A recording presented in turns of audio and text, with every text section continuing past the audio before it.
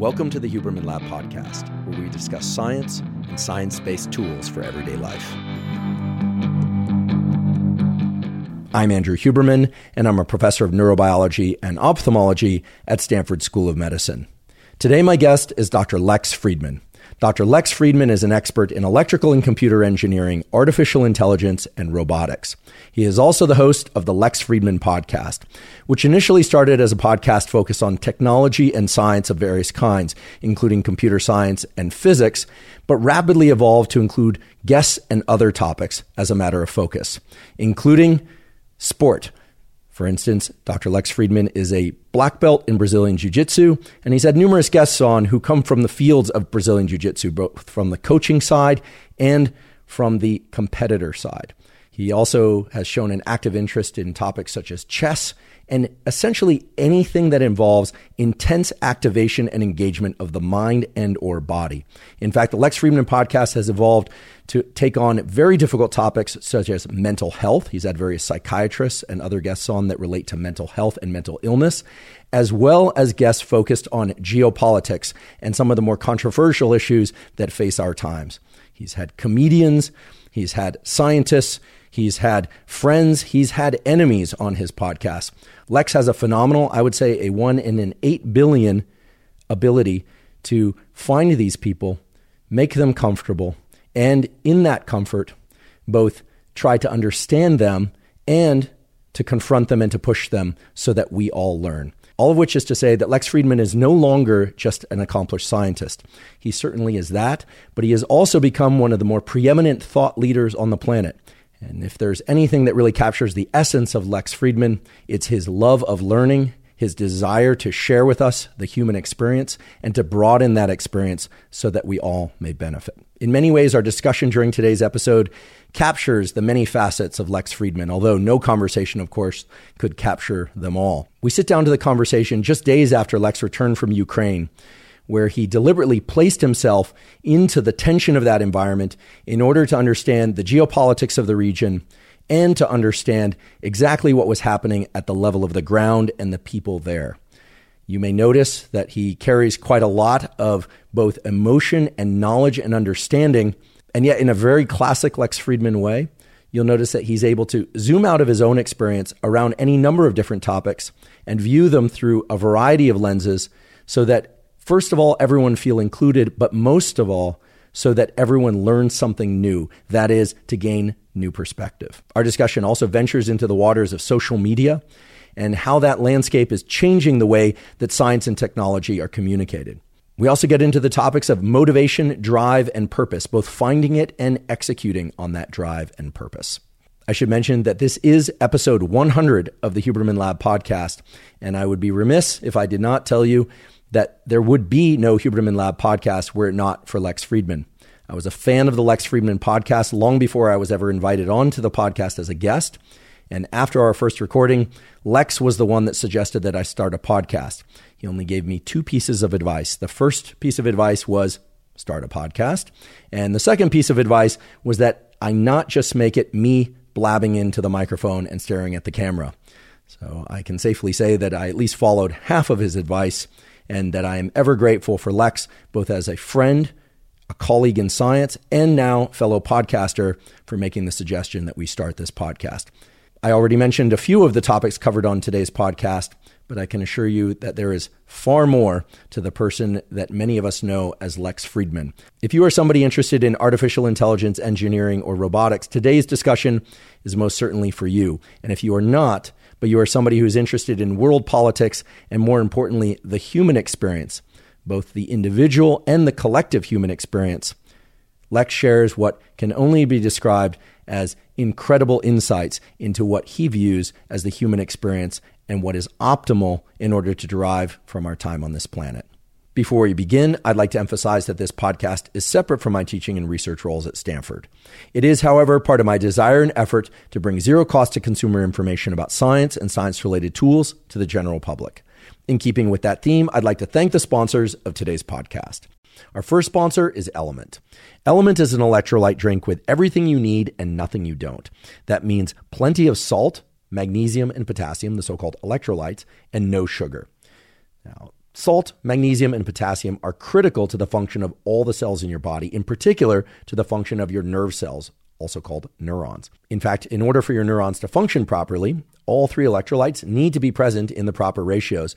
And we now know that even slight reductions in electrolyte concentrations or dehydration of the body can lead to deficits in cognitive and physical performance. Element contains a science-backed electrolyte ratio of 1,000 milligrams, that's 1 gram of sodium, 200 milligrams of potassium, and 60 milligrams of magnesium. I typically drink Element first thing in the morning when I wake up in order to hydrate my body and make sure I have enough electrolytes. And while I do any kind of physical training and after physical training as well, especially if I've been sweating a lot. If you'd like to try Element, you can go to Drink Element, that's lmnt.com/Huberman to claim a free Element sample pack with your purchase. Again, that's Drink Element, lmnt.com/Huberman. Today's episode is also brought to us by Waking Up. Waking Up is a meditation app that includes hundreds of meditation programs, mindfulness trainings, yoga nidra sessions, and NSDR, non-sleep deep rest protocols. I started using the Waking Up app a few years ago because even though I've been doing regular meditation since my teens, and I started doing yoga nidra about a decade ago, my dad mentioned to me that he had found an app, turned out to be the Waking Up app, which could teach you meditations of different durations and that had a lot of different types of meditations to place the brain and body into different states, and that he liked it very much. So I gave the Waking Up app a try, and I too found it to be extremely useful because sometimes I only have a few minutes to meditate, other times I have longer to meditate. And indeed, I love the fact that I can explore different types of meditation to bring about different levels of understanding about consciousness, but also to place my brain and body into lots of different kinds of states depending on which meditation I do. I also love that the Waking Up app has lots of different types of yoga nidra sessions. For those of you who don't know, yoga nidra is a process of lying very still but keeping an active mind. It's very different than most meditations. And there's excellent scientific data to show that yoga nidra and something similar to it, called non-sleep deep rest or NSDR, can greatly restore levels of cognitive and physical energy, even with just a short 10-minute session. If you'd like to try the Waking Up app, you can go to wakingup.com/Huberman and access a free 30-day trial. Again, that's wakingup.com/Huberman to access a free 30-day trial. And now for my discussion with Dr. Lex Fridman. Welcome back. It's good to be back in a bedroom. This feels like a porn set. I apologize to open that way. I've never been in a porn set, so I should admit this. Our studio is being renovated, so here we are for the monumental recording of episode 100. Episode 100. Of the Huberman Lab podcast, which was inspired by the Lex Fridman podcast. Some people already know this story, but I'll repeat it again for those that don't. There would not be a Huberman Lab podcast were it not for Lex Fridman, because after recording as a guest on his podcast a few years ago, he made the suggestion that I start a podcast, and he explained to me how it works. And he said, you should start a podcast, but just make sure that it's not you blabbing the whole time, Andrew. And I only sort of followed the advice.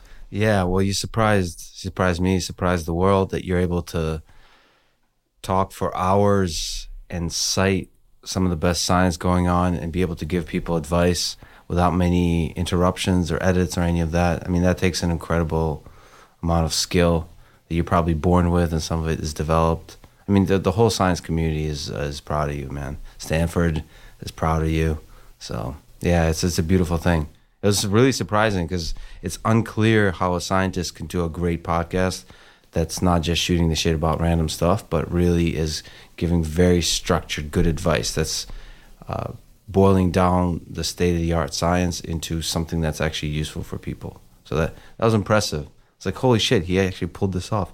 And doing it every week on a different topic. That, I mean, you know, I'm usually positive, especially for people I love and support. But damn, I thought there's no way he's going to be able to pull this off week after week. And it's been only getting better and better and better. I had a whole rant on a recent podcast, I forget with who, of how awesome you are, with Rana El-Kaloubi. She's a emotion recognition person, AI person. And then she didn't know who you were.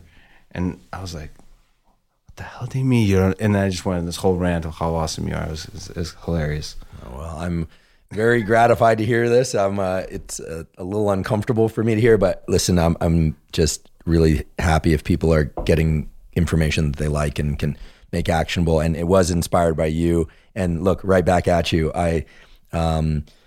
I've followed a number of your structural formats, attire. I don't wear a tie. I'm constantly reminded about this by my father, who says, "What he saw my podcast and was like, why don't you dress properly like your friend Lex?" He literally said that. It's a debate that goes back and forth, but nonetheless, how does it feel? Episode 100. How does it feel? I think. Can you imagine you're here? You're here after so many episodes and done so much. I mean, the number of hours is just insane. The amount of passion, the amount of work you put into this. What's it feel like? It feels great. And it feels very much like the horizon is still at the same distance in front of me. Every episode I just try and get information there, and the process that we talked about on your podcast, so we won't go into it, of collecting information, distilling it down to some simple notes, walking around, listening to music, trying to, figure out what the motifs are. And then just like you, I don't use a teleprompter or anything like that. There's very minimal notes. So it feels great and I love it. And again, I'm just grateful to you for inspiring it. And I just want to keep going and do more of it. And I should say, I am also relieved that we're sitting here, because you recently went overseas to a very intense war zone, literally, to Ukraine. And the entire time that you were there, I was genuinely concerned. The world's a unpredictable place in general, and we don't always get the only vote in what happens to us. So first of all, welcome back safely, one piece, one alive piece. And what was that like? I mean, at a broad level, at a specific level, what drew you there? What surprised you? And how do you think it changed you in coming back here? I think there's a lot to say, but first, it is really good to be back. One of the things that when you go to a difficult part of the world, or a part of the world that's going through something difficult, you really appreciate how great it is to be an American.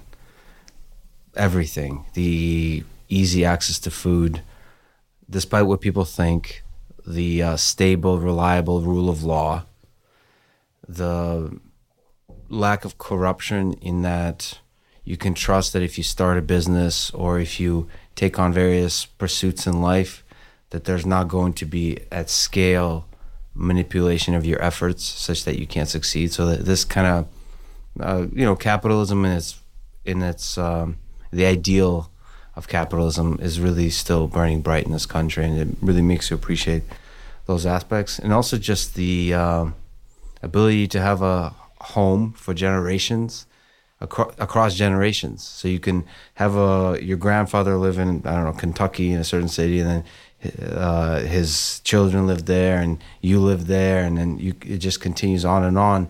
That's the kind of thing you can have when you don't have war, because war destroys entire communities.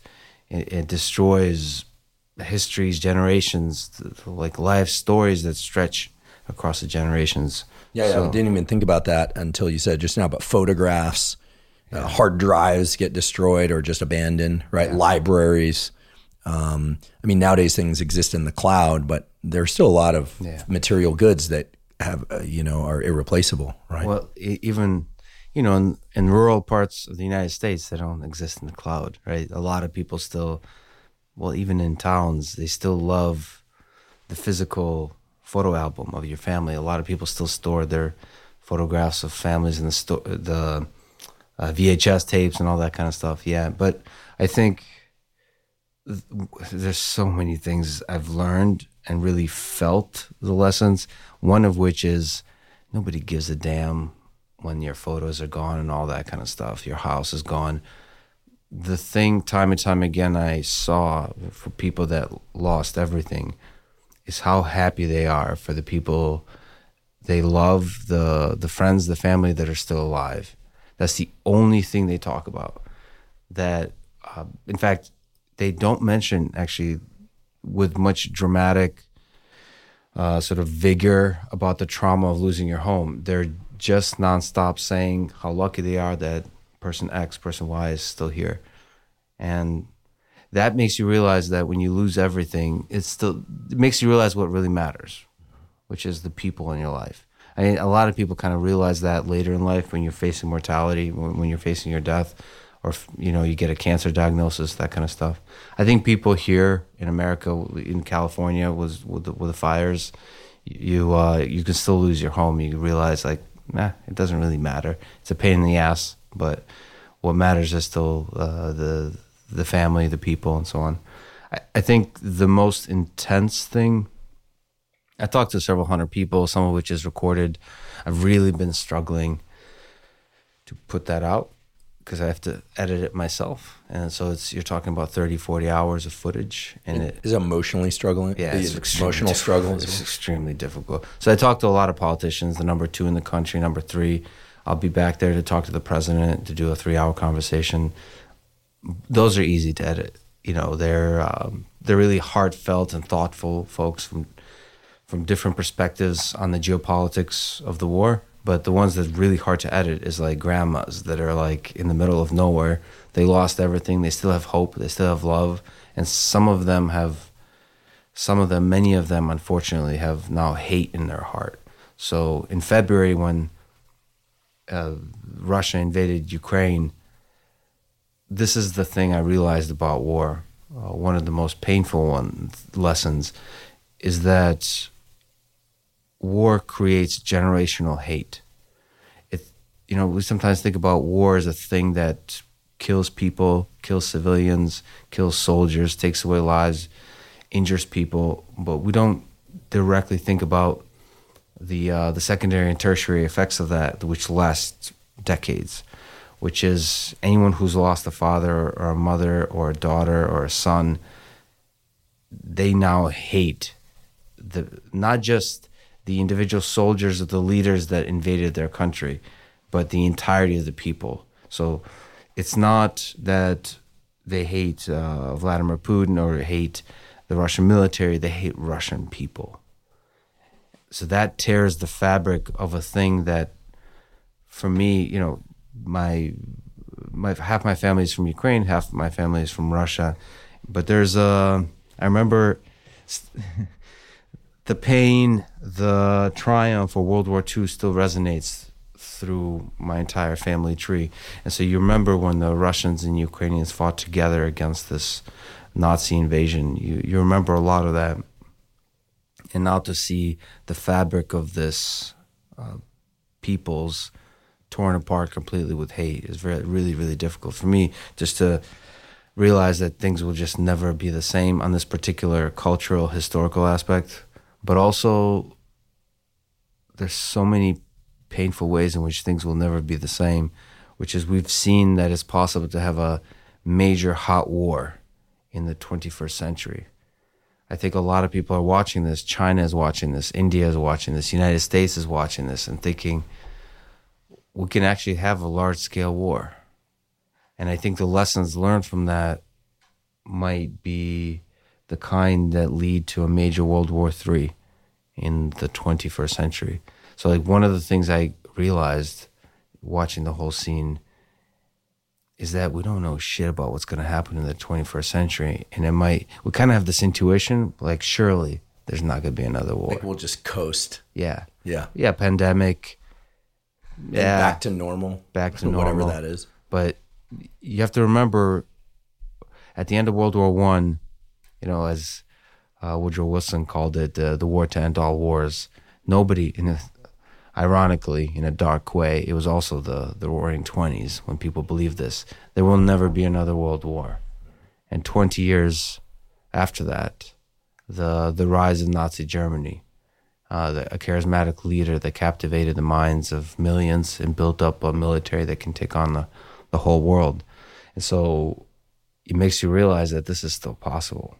This is still possible. And then the tension, you see the media machine, the propaganda machine that I've gotten to see every aspect of, it's still fueling that division between America and China, between Russia and India. And then Africa has a complicated thing that's trying to figure out who are they with, who are they against. And just this tension is building and building. And it makes you realize,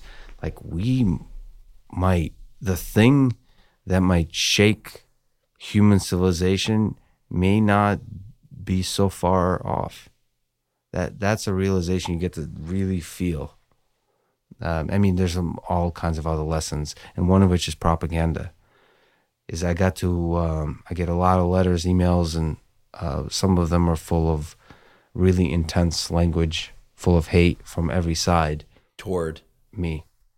The hate is towards me as representing side X, and X stands as a variable for every side. So either I'm a Zelensky show, or I'm a Putin show, or I'm a NATO show, or I'm an America show, American Empire show, or I'm a Democrat or a Republican, because it's already been in this country politicized. I think there's a sense of Ukraine is this place that's full of corruption. Why are we sending money there? I think that's kind of the messaging on the Republican side. On the Democratic side, I'm not even keeping track of the actual messaging and the conspiracy theories and the narratives, but the tension is there, and I get to feel it directly. And what you get to really experience is there's a large number of narratives that all are extremely confident in themselves that they know the truth. People are convinced, first of all, that they're not being lied to. People in Russia think there's no propaganda. They think that yes, there's like state-sponsored propaganda, but we're all smart enough to ignore the sort of lame propaganda that's everywhere. They know that we can think on our own. We know the truth, and everybody kind of speaks in this way. Everybody in the United States says, well, yes, there's mainstream media. They're full of messaging and propaganda, but we're smart. We can think on our own. Of course, we see through that. Everybody says this, and then the conclusion of their thought is often hatred towards some group, whatever that group is. And the more you've lost, the more intense the feeling of hatred. It's a really difficult field to walk through calmly and with an open mind and try to understand what's really going on. It's super intense. Those are the only words that come to mind as I hear this. You mentioned something that it seems that hate generalizes. It's against an entire group or an entire country. Why do you think it is that hate generalizes and that love may or may not generalize? I've had, as you can imagine, the kind of question I asked is, do you have love or hate in your heart? It's a question I asked almost everybody. And then I would dig into this exact question that you're asking. I think some of the most beautiful things I've heard, which is people that are full of hate are able to self-introspect about it. They know they shouldn't feel it, but they can't help it. They know that ultimately the thing that helps them and helps everyone is to feel love for fellow man, but they can't help it. They know it's like a drug. They say like hate escalates. It's like a vicious spiral. You just can't help it. And the question I also asked is, do you think you'll ever be able to forgive Russia? And after much thought, almost, it's split, but most people will say no. I will never be able to forgive. And because of the generalization you talked about earlier, that could even include all Russians. In that statement, they mean all Russians. Because if you do nothing, that's as bad or worse than being part of the army that invades. So the people that are just sitting there, the good Germans, the people that are just quietly going on with their lives, you're just as bad, if not worse, is their perspective. Earlier you said that going over to the Ukraine now allowed you to realize just so many of the positives of being here in the United States. I have a good friend. We both know him. I won't name him by name, but we've communicated, the three of us, from Tier 1 Special Operations. He spent years doing deployments, really amazing individual. And I remember when the pandemic hit, he said on a text thread, Americans aren't used to the government interfering with their plans.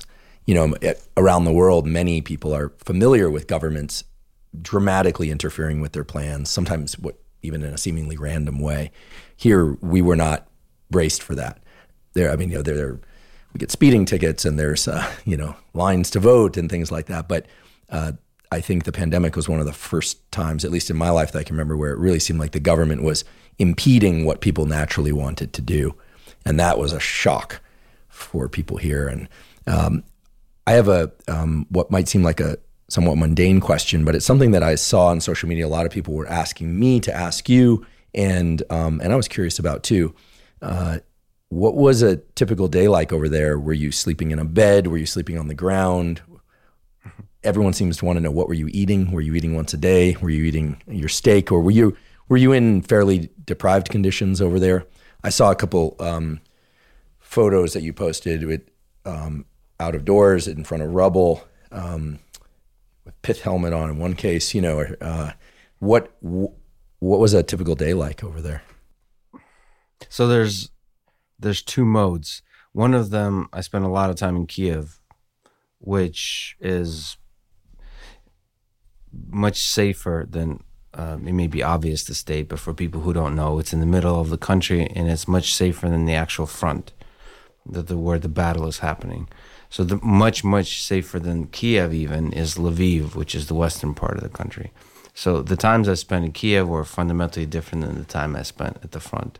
And I went to the Kherson region, which is where a lot of really heated battle was happening. There's several areas. So there's Kharkiv, it's in the northeast of the country.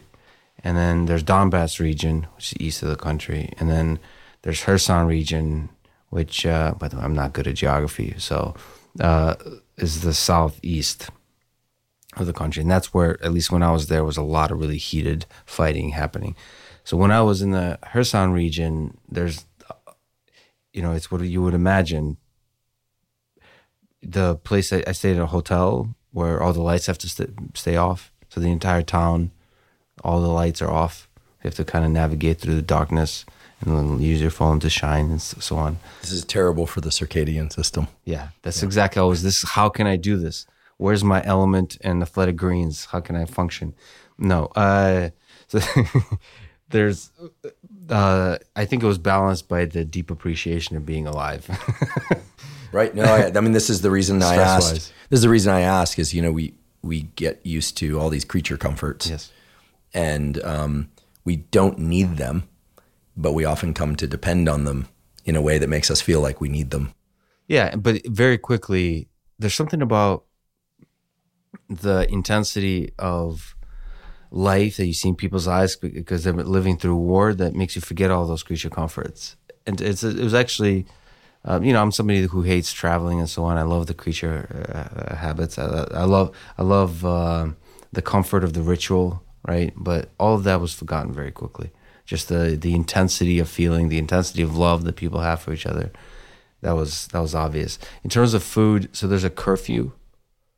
So depends on what part of the country, but usually you basically have to scamper home at like 9 p.m.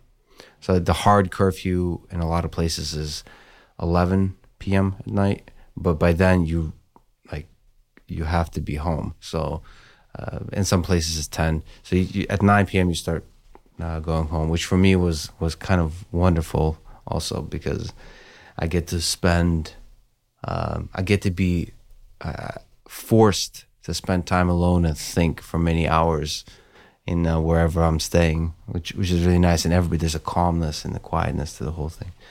In terms of food, once a day, the food is incredibly cheap and incredibly delicious. People are still, one of the things they can still take pride in is making the best possible food they can. So meat, but they do admire American meat, so the meat is not as great as it could be in that country. But I ate borscht every day, all that kind of stuff. Mostly meat. So spend the entire day, wake up in the morning with coffee, spend the entire day talking to people, which for me is very difficult because of the intensity of the stories, one after the other. We just talk to regular people, talk to soldiers, talk to politicians, all kinds of soldiers. I talked to people there who are doing rescue missions, so Americans. I hung out with Tim Kennedy.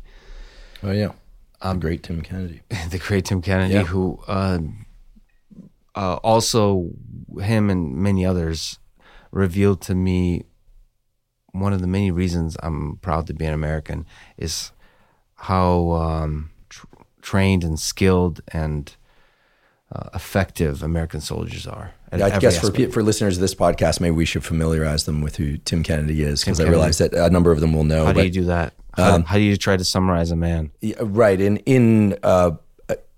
Let's we can be accurate but not exhaustive, as any good data are accurate but not exhaustive. Very skilled and accomplished MMA fighter, very skilled and accomplished former special operations. Remember, American patriot and podcaster too, right? Does he have his own podcast? Maybe. Okay. Maybe. We know Andy Stumpf has his own podcast. Yes. Yeah. It's an amazing podcast. Yeah. So Andy's great. Yeah. Clearing Hot podcast with Andy Stumpf. But also, podcast. Tim Kennedy's like the embodiment of America to the most beautiful and the most ridiculous degree. So he's like, would you imagine, what is it, Team America? That, like, I just imagine him like shirtless on a tank rolling into enemy territory, just screaming at the top of his lungs. That's just his personality. But not posturing. That's it. He actually does the work, as they say. So this is the thing. He really embodies that. Mm-hmm. Now, some of that is just his personality and humor. And I'd like to sort of comment on the humor of things, not just with him. It's one other interesting thing I've learned.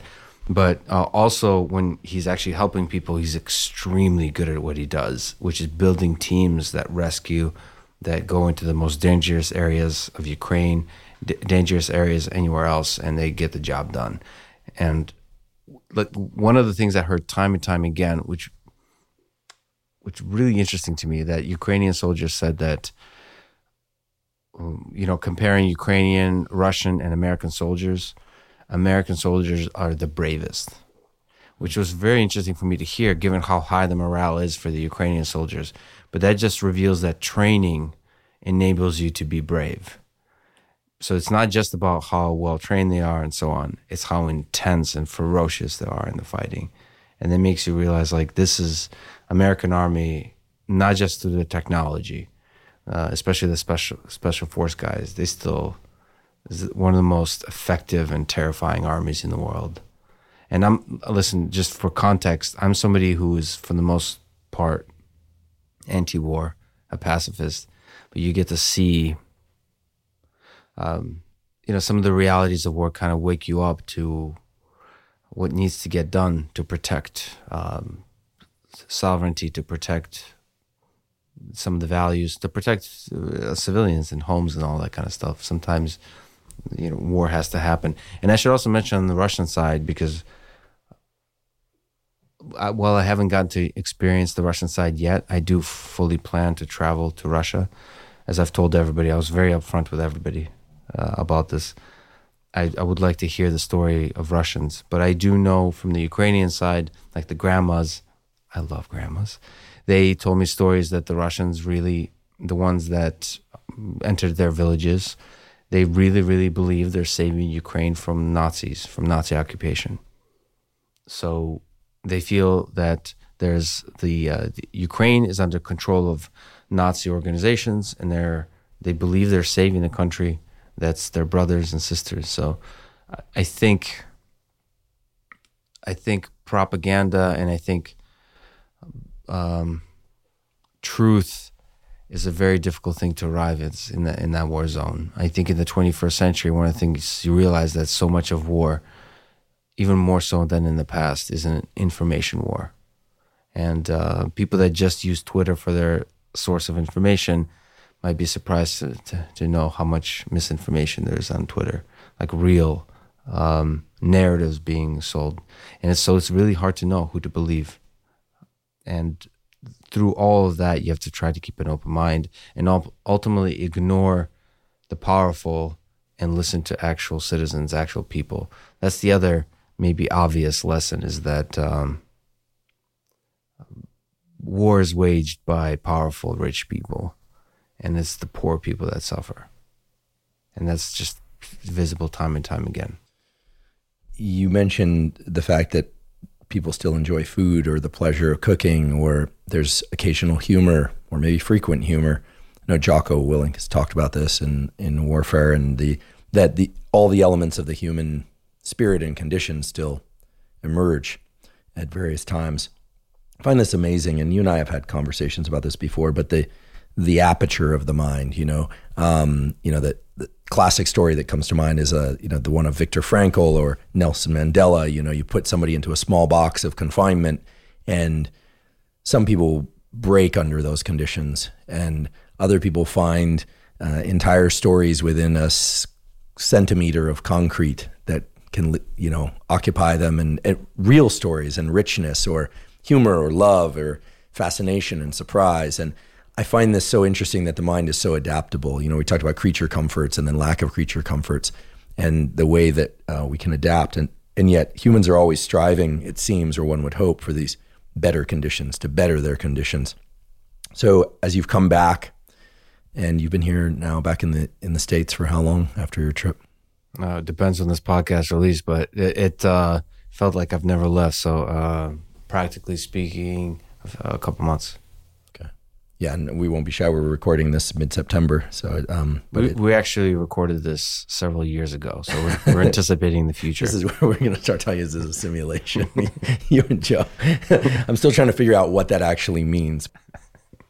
I'd like to take a quick break and acknowledge one of our sponsors, Athletic Greens. Athletic Greens, now called AG1, is a vitamin mineral probiotic drink that covers all of your foundational nutritional needs. I've been taking Athletic Greens since 2012, so I'm delighted that they're sponsoring the podcast. The reason I started taking Athletic Greens, and the reason I still take Athletic Greens once or usually twice a day, is that it gets me the probiotics that I need for gut health. Our gut is very important. It's populated by gut microbiota that communicate with the brain, the immune system, and basically all the biological systems of our body to strongly impact our immediate and long-term health. And those probiotics in Athletic Greens are optimal and vital for microbiotic health. In addition, Athletic Greens contains a number of adaptogens, vitamins, and minerals that make sure that all of my foundational nutritional needs are met, and it tastes great. If you'd like to try Athletic Greens, you can go to athleticgreens.com/Huberman, and they'll give you 5 free travel packs that make it really easy to mix up Athletic Greens while you're on the road, in the car, on the plane, etc. And they'll give you a year's supply of vitamin D3K2. Again, that's athleticgreens.com/Huberman to get the 5 free travel packs and the year's supply of vitamin D3K2. I know I speak for many people when I say that we are very happy that you're back. We know that it's not going to be the first and last trip, that there will be others, and that you'll be going to Russia as well, and presumably other places as well, in order to explore. And I have to say, as a podcaster and as your friend, I was really inspired that your sense of adventure, and your sense of not just adventure, but thoughtful, respectful adventure. You understood what you were doing. You weren't just going there to get some wartime footage or something. This wasn't a kick or a thrill. This was really serious and remained serious. So thank you for doing it. And please, next time you go, bring Tim Kennedy again. Or I feel like Tim Kennedy gets you into. We'll take it because he really loves going to the most dangerous places and helping people. So I think he'd get me into more trouble than it's worth. And I should mention that I mean, there's many reasons I went, but it's definitely not something I take lightly or want to do again. Right. So I'm doing things that I don't want to do. I just feel like I have to. Yeah, you're compelled. So I don't think there's. Now I'll definitely talk about it, as we all should. There's different areas of the world that are seeing a lot of suffering. Yemen. There's so many atrocities going on in the world today, but this one is just personal to me. So I feel like I'm qualified just because of the language. So most of the talking, by the way, I was doing it was in Russian. And so because of the language, because of my history, I felt like I have to do this particular thing. I think it's in many ways stupid and dangerous. And that was made clear to me, but I do many things of this nature because the heart pulls towards that. But also there's a freedom to not, I'm afraid of death, but I think there's a freedom to, it's almost like, okay, if I die, I want to take full advantage of not having a family currently. I feel like when you have a family, there's a responsibility for others. So you immediately become more conservative and careful. I feel like I want to take full advantage of this particular moment in my life when you can be a little bit more accepting of risk. And well, you should definitely reproduce at some point. Maybe before next time, you should just freeze some sperm.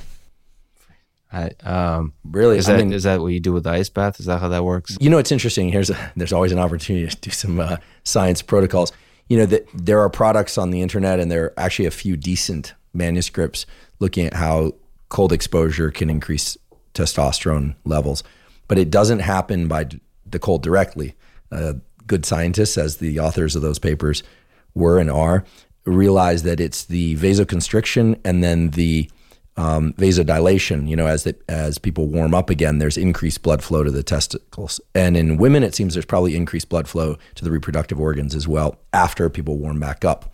So that seems to cause some sort of hypernourishment of the various cells, the Sertoli and Leydig cells of the testes that lead to increased output of testosterone, and in women, testosterone as well. So the cold exposure, in any case, is obviously do you do the ice bath? Are you into that? I've not done that. As a Russian, you probably consider that a hot tub. Yeah, exactly. Yeah, it's a nice thing to have fun with every once in a while to warm up. No, I haven't done it. I've been kind of waiting to maybe do it together with you at some point. Great, because we have a guide. Here. No, we have one here. It'll be straightforward for you. I always say that the adrenaline comes in waves. And so if you just think about it, walls, like you're going through a number of walls of adrenaline as opposed to going for time, becomes rather trivial. With your jiu-jitsu background and whatnot, you'll immediately recognize the physiological sensation. Even though it's cold specifically, it's the adrenaline that makes you want to hop out of the thing. And you've seen Joe's. So Joe set up a really nice man cave. Or it's not even a cave because it's so big. It's like a network of man caves, but it has ice bath and a sauna next to each other. So we have one of those here, ice bath and sauna. So we'll have to get you in it when one of these days, maybe tonight, maybe tomorrow. No, although there is I don't know the underlying physiological basis, but there does seem to be a trend toward truth telling in the sauna. Some people refer to them as truth barrels. Mine's a barrel sauna shaped like a barrel. Who knows why? Maybe under intense heat duress, people just feel compelled to share. Well, I have a complicated relationship with saunas because of all the weight cutting. Oh. Some of the deepest suffering, sorry to interrupt, I've done was in the sauna. I've gone to some dark places in a sauna because I wrestled my whole life, judo, jiu-jitsu, and those weight cuts can really test the mind. So you're truth telling. Yeah, it's a certain kind of truth telling because you're sitting there and the clock moves slower than it has ever moved in your life. Yeah, so I usually, for the most part, I would try to, have a bunch of sweats, garbage bags and all that kind of stuff and run. It's easier because you can distract the mind. In the sauna, you can't distract the mind. It's just you and all the excuses and all the weaknesses in your mind just coming to the surface, and you're just sitting there and sweating or not sweating. That's the worst. And to talk about visual aperture, you're in a small box, so it also inspires some claustrophobia, even if you're not claustrophobic. Yeah. That's absolutely true. And the desire to just get out of the thing is where you get a pretty serious adrenaline surge from in the sauna as well. Now the sauna actually won't deplete testosterone, but it kills sperm.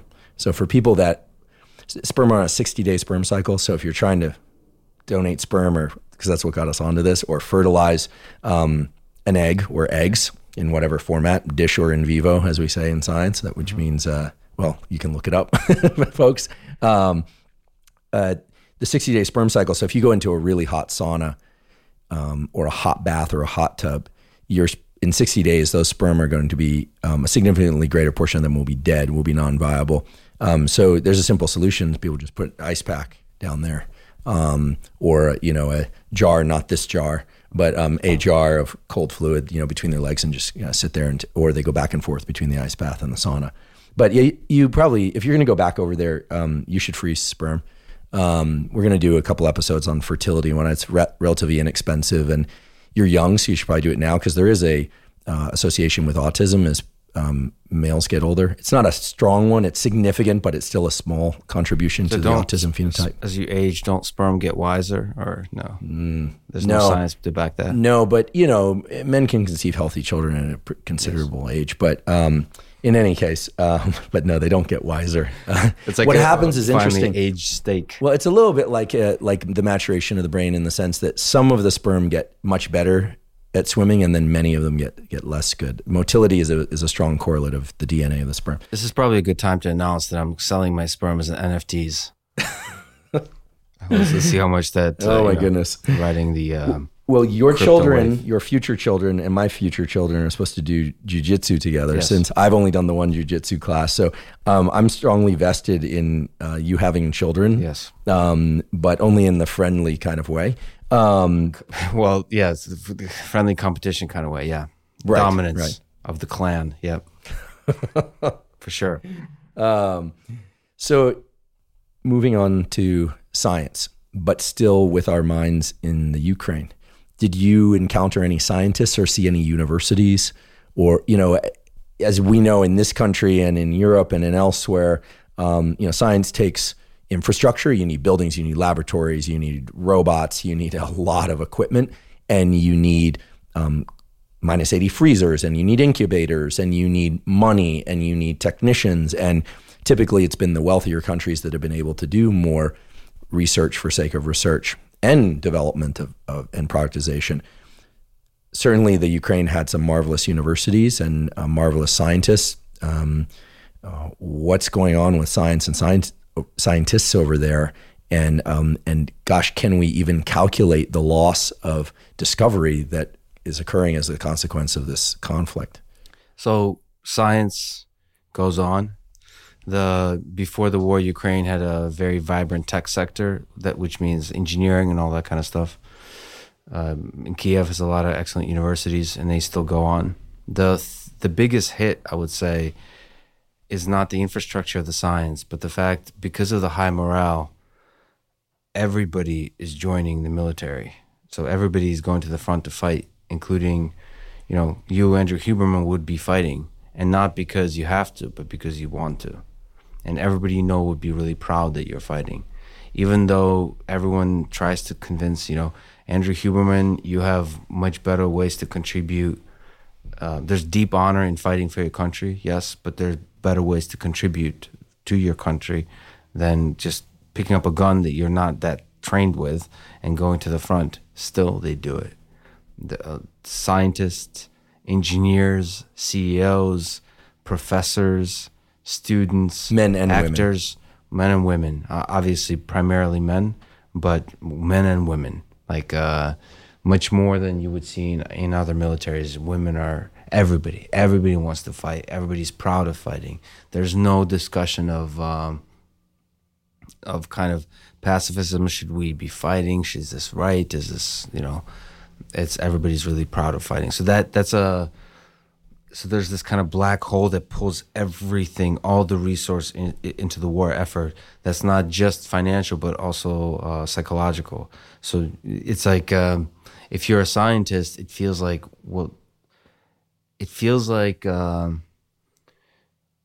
almost like you're dishonoring humanity by continuing to do things you were doing before. There's a lot of people that converted to being soldiers. They literally watch a YouTube video of how to shoot a particular gun, how to arm a drone with a grenade. If you're a tech person, you know how to work with drones. So you're going to use whatever skills you got, figure out whatever skills you got and how to use them to help the effort on the front. And so that's a big hit. But that said, I've talked to a lot of folks in Kiev, faculty, primarily in the tech economics space. So I didn't get a chance to interact with folks who are on the biology, chemistry, neuroscience side of things, but that still goes on. So one of the really impressive things about Ukraine is that they're able to maintain infrastructure like road, food supply, all that kind of stuff, education while the war's going on, especially in Kiev. The war started where nobody knew whether Kiev was going to be taken by the Russian forces. It was surrounded. And a lot of experts from outside were convinced that Russia would take Kiev, and they didn't. And one of the really impressive things as a leader, one of the things I really experienced is that a lot of people criticized Zelensky before the war. He only had about like 30% approval rate. A lot of people didn't like Zelensky. But one of the great things he did as a leader, which I'm not sure many leaders would be able to do, is when Kiev was clearly being invaded, he chose to stay in the capital. Everybody, all the American military, the intelligence agencies, NATO, his own staff, advisors, all told him to flee, and he stayed. And so I think that was a beacon, a symbol for the rest, for the universities, for science, for the infrastructure that we're staying to. And that kept the whole thing going. There's an interesting social experiment that happened. I think for folks who are interested in sort of gun control in this country in particular, is one of the decisions they made early on is to give guns to everybody, semi-automatics. Early on in the war? Early on in the war, okay. yeah. So everybody got a gun. They also released a bunch of prisoners from prison because there was no staff to keep the prisons running. And so there's a very interesting psychological experiment of like, how is this going to go? Everybody has a gun. Are they going to start robbing places? Are they going to start taking advantage of a chaotic situation? And what happened is that crime went to zero.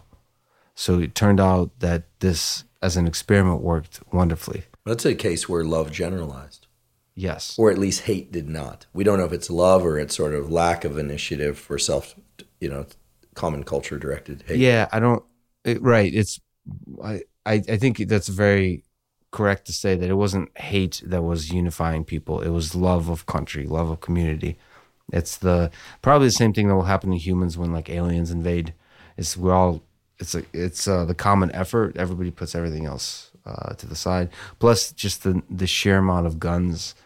It's similar to like Texas. You realize like, well, there's going to be a self-correcting mechanism very quickly because the rule of law was also put aside, right? Like, basically the police force lost a lot of power because everybody else has guns and they're kind of taking the law into their own hands. And that system, at least in this particular case, in this particular moment in human history, worked.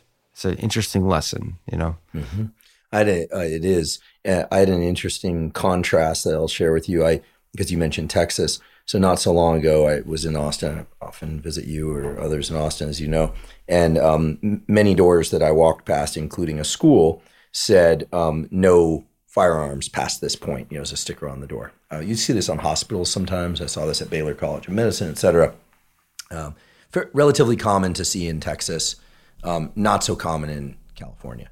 And then I flew to the San Francisco Bay Area, was walking by an elementary school in my old neighborhood and saw a similar sticker and looked at it, and it said, no peanuts or other allergy-containing foods past this point on the door of this elementary school. So quite a different contrast, guns and peanuts. Now, peanut allergies obviously are very serious for some people, although there's great research out of Stanford showing that early exposure to peanuts can prevent the allergies. But don't start rubbing yourself in peanut butter, folks, if you have a peanut allergy. That's not the best way to deal with it. In any case, the contrast of what's dangerous, the contrast of, the familiarity with guns versus no familiarity, in Israel and elsewhere, you see machine guns in the airport. In Germany, Frankfurt, you see machine guns in the airport. Not so common in the United States. So again, I feel like there's this aperture of vision, there's this aperture of pleasures and versus creature comforts and lack of creature comforts. And then there's this aperture of danger, right? People who are familiar with guns, are familiar with people coming in and setting their firearm on the table and eating dinner, but if you're not accustomed to that, it's jarring, right? I should mention, people know this throughout human history, but the human ability to get get used to violence is incredible. So you could be living in a peaceful time like we're here now, and there will be one explosion, like a 9/11 type of situation. That'd be a huge shock, terrifying. Everybody freaks out. The second one is a huge drop off in how freaked out you get, and in a matter of days, sometimes hours, it becomes the normal. I've talked to so many people in Kharkiv, which is one of the towns that's seen a lot of heated battle. You ask them, is it safe there? In fact, when I went to the closer and closer to the war zone, you ask people, is it safe? And their answer is usually, yeah, it's pretty safe. It's all signal to noise. Yeah, nobody has told me, except like Western reporters sitting in the west side of Ukraine, it's really dangerous here. Everyone's like, yeah, it's good. Like, my uncle just died yesterday. Like, he was shot. But it's pretty, it's pretty good. Like, the farm's still running. Like, they how do I put it? They focus on the positive, that's one. But there's a deeper truth there, which is you just get used to difficult situations, and the stuff that make you happy and the stuff that make you upset is relative to that new normal that you establish. Well, I grew up in California, and there were a lot of earthquakes. I remember the 89 quake. I remember the Embarcadero Freeway pancaking on top of people and cars. I remember I moved to Southern California. There was a Northridge quake. Wherever I moved, there seemed to be earthquakes. I never worry about earthquakes, ever. I just don't. In fact, I don't like the destruction they cause, but every once in a while, an earthquake will roll through, and it's kind of exciting. It sounds like a train coming through. It's like, wow, like the earth is moving, Again, I don't want anyone to get harmed, but I enjoy a good rumble coming through nonetheless. It's signal to noise. Yeah. But if I saw a tornado, I'd freak out. And people from the Midwest are probably comfortable with, Dan Gable, the great wrestler from the Midwest, that and I've never met, but I have great respect for. He's probably, sees a tornado, is like, yeah, maybe, So I think signal to noise is real. Before I neglect, although I won't forget, speaking of signal to noise and environment, you are returning to or have gone back to one of your original natural habitats, which is the Massachusetts Institute of Technology, which is it's actually difficult to pronounce in full, MIT, right? So you've been spending some time there teaching and doing other things. Tell us what you're up to with MIT recently. Well, I'm really glad that you, being on the West Coast, know the difference between like Boston, New York. I feel like a lot of people think it's like the East Coast. No, it's very different, especially to Bostonians and New Yorkers. They get very aggressive. Oh my goodness! Yeah, I love it. I gave lectures there in front of an in-person crowd. What were you talking about? For the AI, so different aspects of AI, and robotics, machine learning. So for people who know the artificial intelligence field, they usually don't use the term AI, and people from outside use AIs. The biggest breakthroughs in the machine learning field was some discussion of robotics and so on. Yeah, it was in person. It was wonderful. I'm a sucker for that. I really avoided teaching or any kind of interaction during COVID because people put a lot of emphasis on, but also got comfortable with remote teaching. And I think nobody enjoyed it, except sort of there's a notion that it's much easier to do because you don't have to, you don't have to travel, you can do it out in your pajamas kind of thing. But when you actually get to do it, you don't get the same kind of joy that you do when you're teaching. As a student, you don't get the same kind of joy of learning. It's not as effective and all that kind of stuff. So to be in person together with people, to see their eyes, to get their excitement, to get the questions and all the interactions, yeah, it was awesome. And I'm still a sucker and a believer in the ideal of MIT, of the university. I think it's an incredible place. There's something in the air still. But it really hit, the pandemic hit universities hard.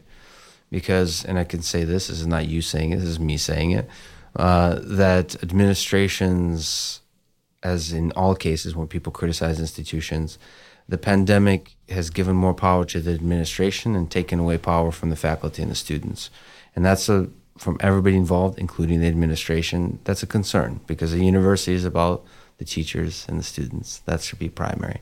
And whenever you have a pandemic, there's an opportunity to increase the amount of rules. Like one of the things that really bothered me, and I'll scream from the top of the MIT dome, about this is they've instituted a new TIM ticket system, which is if you're a visitor to the campus at MIT, you have to register. You have to, first of all, show that you're vaccinated, but more importantly, there's a process to visiting.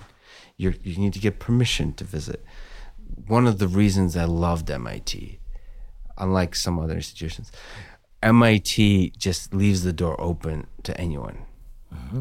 In classrooms, you can roll in the ridiculous characters. The students that are kind of like usually doing business stuff or economics can roll into a physics class and just, you're kind of not allowed, but it's a gray area. So you let that happen, and that creates a flourishing of the community. That was beautiful. And I think adding extra rules puts a squeeze on and limits some of the flourishing. And I hope some of that dissipates over time as we kind of let go of the risk aversion that was created by the pandemic. As we kind of enter the normal, return back, some of that flourishing can happen. But when you're actually in there with the students, it was magic. I love it.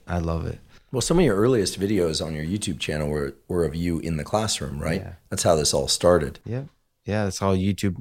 Like putting stuff on YouTube was terrifying, right? Like, well, especially at the time when you did it. Again, you're a pioneer in that sense. You did that. Jordan Peterson did that. Putting up lectures I teach still every winter. I teach, direct a course, and I'll be doing even more teaching going forward. But the idea of those videos being on the web is that spikes my cortisol a little bit. Yeah, it's terrifying because you get to, and everybody has a different experience. Like for me, being a junior research scientist, the kind of natural concern is like, who am I? And when I was giving this lecture, it's like, I don't deserve any of this. Like, but that's your humility coming through. And I actually think that humility on the part of an instructor is good, because those that think, that they are entitled and who else could give this lecture, then I worry more. I think it's, I once heard, I don't know if it's still true, that at Caltech, right, the great California Institute of Technology, not far from here, that many of the faculty are actually afraid of the students, not physically afraid, but they're intellectually afraid because the students are so smart. Yeah. And teaching there can be downright frightening, I've heard. But that's great, keeps everybody on their toes. And I think, I've been corrected in lecture before at Stanford and elsewhere. When my lab was at UC San Diego, where someone will say, hey, wait, last lecture you said this and now you said that, or on the podcast, and I think it's that moment where, you sometimes feel that urge to defend, and you go, oh, you're right. And I think it depends on how one was trained. My graduate advisor was wonderful at saying, I don't know, all the time. And she went to Harvard, Radcliffe, UCSF, and Caltech, a brilliant woman, and had no problem saying, like, I don't know. I don't have that problem. So I usually have two guys that if somebody speaks up, grab them, drag them out of the room, never see him again. So everybody is really supportive. I don't understand the amount of love and support I get. Especially when the last few students are there and everybody seems to be nodding as you're going. No, I think that I'd love to sit in on one of your lectures. I know very little about AI, machine learning, or robotics. But have you ever talked at MIT? Have you ever given lectures? Oh yeah. When I went on the job market as a faculty member, my final two choices were between MIT Peak Hour. I had an on-paper offer, wonderful place to do neuroscience, and UC San Diego, which is a wonderful neuroscience program. In the end, it made sense for me to be on the West Coast for personal reasons, but there's some amazing neuroscience going on there, goodness. And that's always been true and is going to continue. It's been a long time since I've been invited back there. Oddly enough, when I started doing more podcasting, and I still run a lab, but I shrunk my lab considerably as I've done more podcasting. I've received fewer academic lecture invites, which makes sense. But now they're sort of coming back. And so when people invite now, I always say, do you want me to talk about the ventral thalamus and its role in anxiety and aggression, or do you want me to talk about the podcast? And my big fear is I'm going to go back to give a lecture about the retina or something, and I'll start off with an Athletic Greens read or something like that, just reflexively. Just kidding. That wouldn't happen. But listen, I think it's great to continue to keep a foot in both places. I was so happy to hear that you're teaching at MIT, because podcasting is one thing, teaching is another, and there's overlap there in the Venn diagram. But listen, the students, that get to sit in on one of your lectures, and you may see me sitting there in the audience soon when I creep into your class. In sunglasses. That's right, wearing a red shirt. You won't recognize me. Are certainly receiving a great gift. I've watched your lectures on YouTube, even the early ones, and listen, I know you to be a phenomenal teacher. Yeah, there's something about, so I'm also doing, like, I stayed up pretty late last night working for a deadline on a paper. One of the things that I hope to do for hopefully the rest of my life is to continue publishing.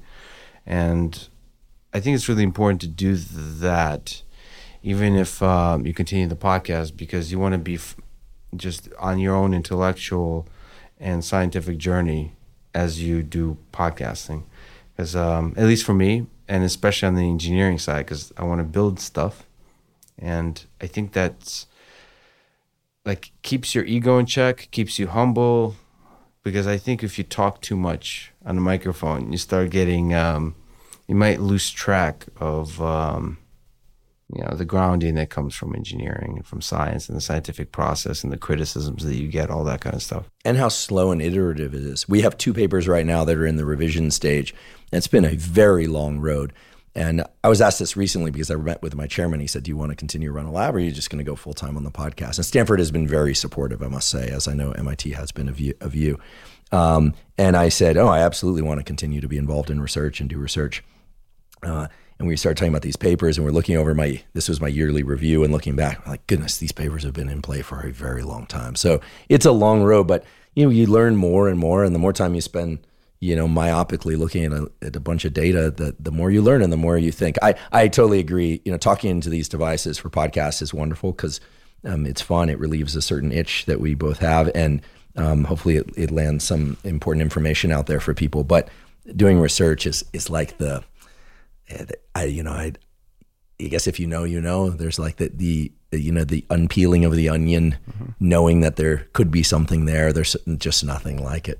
I mean, you do, especially with the pandemic, and for me, both Twitter and the podcast have made me much more impatient about the slowness of the review process, because Twitter will do that. Twitter will do that, but even with podcasts, you'll find something cool, and then you have ideas and you'll just say them, and they'll be out pretty quickly. Yeah, we do a post right now about something that we both found interesting, and it's out in the world. Yep. And you can write up something like there is a culture in computer science of posting stuff on archive and preprints that don't get in your review, and sometimes they don't even go through the review process ever, because like people just start using them if it's code, and it's like what's the point of this? It works, like it's self-evident that it works because people are using it. And that I think applies more to engineering fields, because it's an actual tool that works. It doesn't matter if you don't have to scientifically prove that it works. It works because it's using for a lot of people. Well, sorry to interrupt, but I just said, for point of reference, the famous paper describing the double helix, which earned Watson and Crick the Nobel Prize, and should have earned Rosalind Franklin Nobel Prize too, of course, but they got it for the structure of DNA, of course. That paper was never reviewed at Nature. They published it because its importance was self-evident, or whatever they decided. So like the editors... it was that purely editorial decision, I believe. I mean, that's what I was told by someone who's currently an editor at Nature. If that turns out to not be correct, someone will tell us in the comments for sure. Well, I think... But that's pretty interesting, right? That's really interesting. Perhaps the most significant discovery in biology and bioengineering, which leading to bioengineering as well, of course, of the last century, was not peer-reviewed. Yeah, but so Eric Weinstein, but many others have talked about this, which is, I mean, I don't think people understand how poor the peer review process is. Just the amount of, because you think peer review, it means all the best peers get together and they review your stuff, but it's unpaid work, and it's usually a small number of people, and they have a very select perspective, so they might not be the best person, especially if it's super novel work. And it's who has time to do it. I'm on a bunch of editorial boards still. Why, I don't know, but I enjoy the peer review process and sending papers out. Oftentimes, the best scientists are very busy and don't have time to review. Yeah. And oftentimes, the more premier journals will select from a kind of a unique kit of very good scientists who are very close to the work. Sometimes the people are very far from the work. Yeah. It really depends. And both have negatives, right? If you're very close to the work, there's jealousy and all those basic human things. Very far from the work, you might not appreciate the nuanced contribution, all that kind of stuff. And there's psychology. Sorry to interrupt again, but a good friend of mine who's extremely successful neuroscientist, Howard Hughes investigator, et cetera, always told me that I won't even say whether or not who they are, they select their reviewers on the basis of who has been publishing very well recently, because they assume that person is going to be more benevolent because they've been doing well, so that the love expands. That's a good point to that, actually. But the idea is that editors might actually be the best reviewers. So that was the traditional. That's the thing I wanted to mention that Eric Weinstein talks about. That back several decades ago, editors had much more power, and there's something to be made for that, because editors are the ones who are responsible for crafting the journal. Like, they really are invested in this, and so and they're also often experts, right? So it makes sense for an editor to have a bit of power in this case. Like, usually if an idea is truly novel, you could see it, and so it makes sense for an editor to have more power in that regard. Of course, for me, I think peer review should be done the way tweets are done, which is like crowdsourced, or Amazon reviews. Let the crowd decide. Let the crowd decide, and let the crowd add depth and breadth in context for the contribution. So if the paper overstates the degree of contribution, the crowd will check you on that.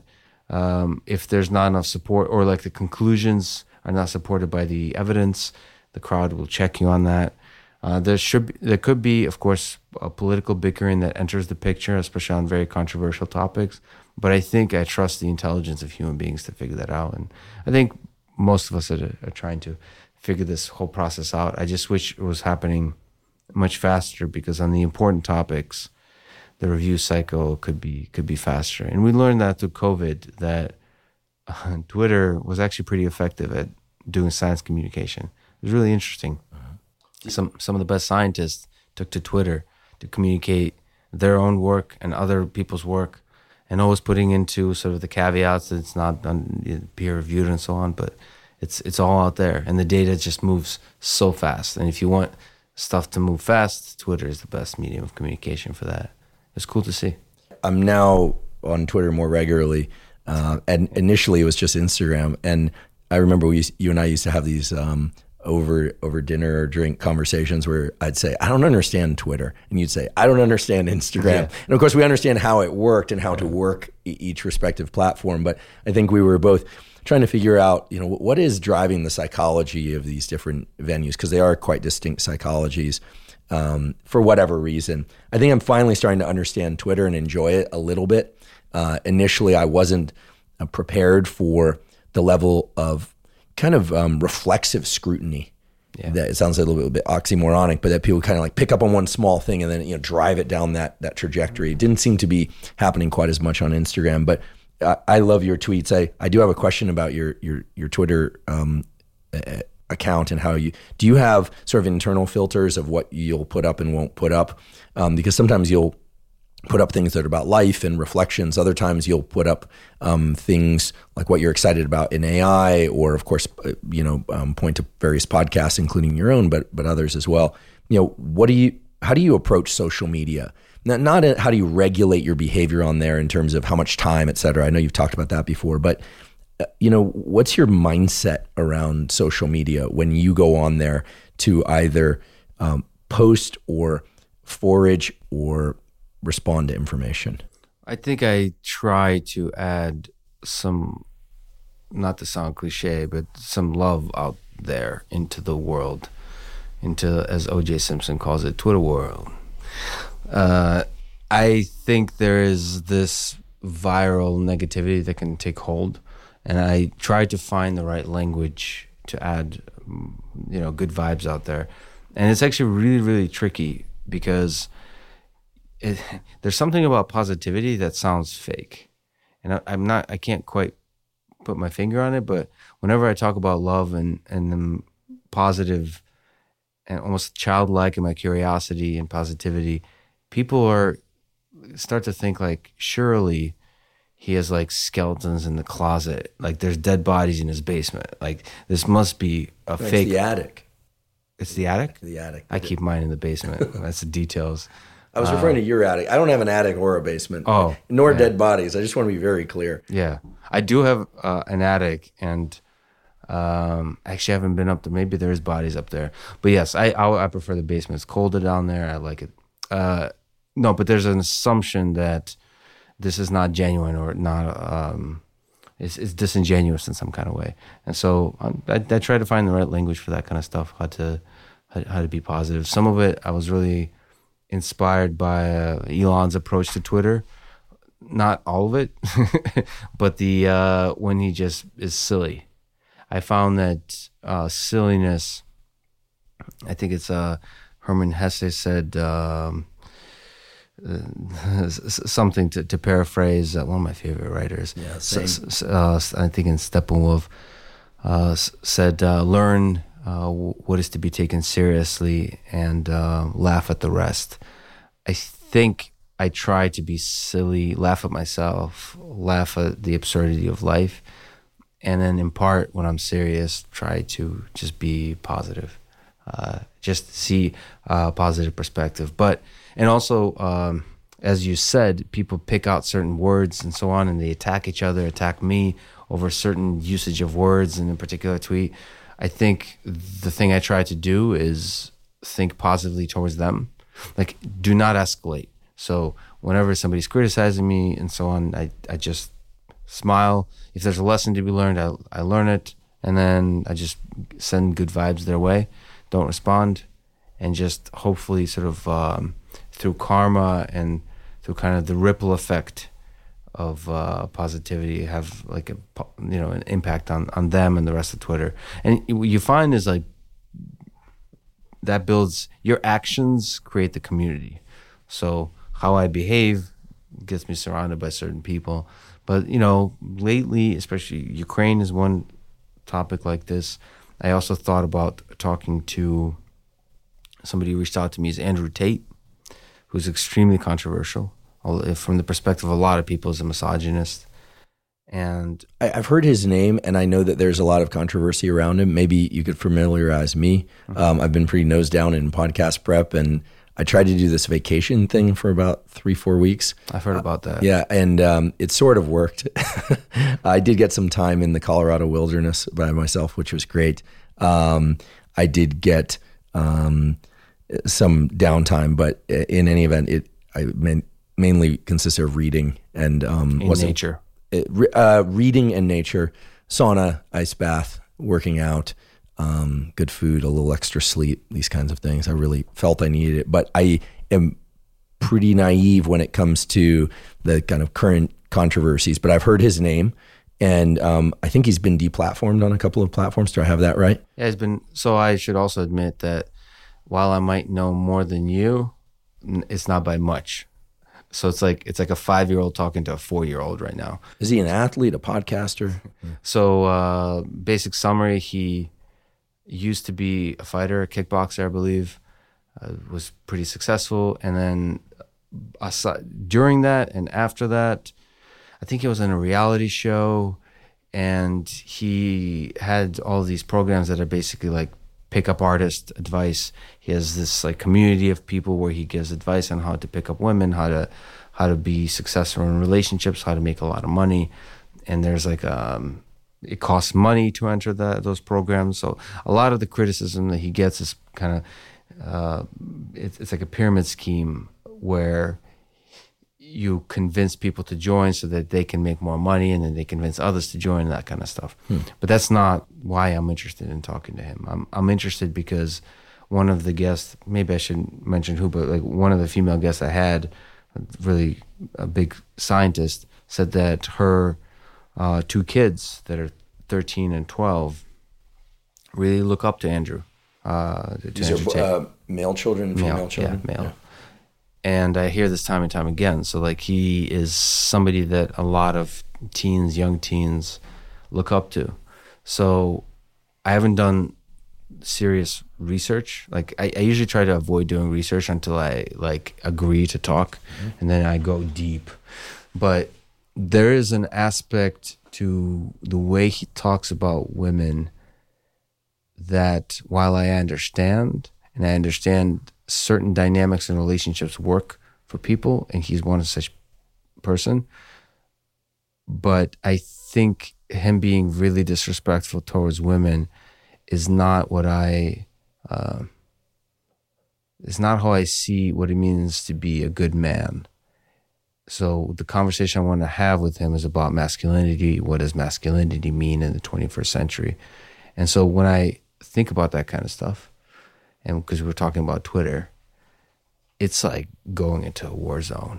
I'm like a happy, go lucky person, but you're like, not, send me to the Ukraine, but I don't want to have this conversation on Twitter because it's a really, really, really tricky one. Because also, as you know, when you do a podcast, like everybody wants you to win, and there's not a. It's everything you do is positive. Maybe you'll say the wrong thing. It's like an inaccurate thing, and you can correct yourself. With Andrew Tate, with Donald Trump, with folks like this, you have to. I mean, it's a professional boxing. Like you have to push the person. You have to be really eloquent. You have to be also empathetic because you can't just do what journalists do, which is talk down to the person the entire time. That's easy. The hard thing is to empathize with the person, to understand them, to steelman their case, but also to make your own case. So in that case, about what it means to be a man. To me, a strong man is somebody who's respectful to women.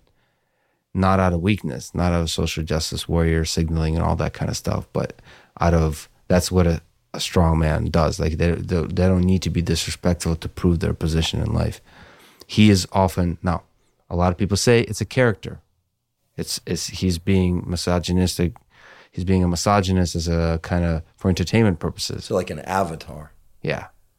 But to me, that avatar has a lot of influence on young folks. So the character has impact.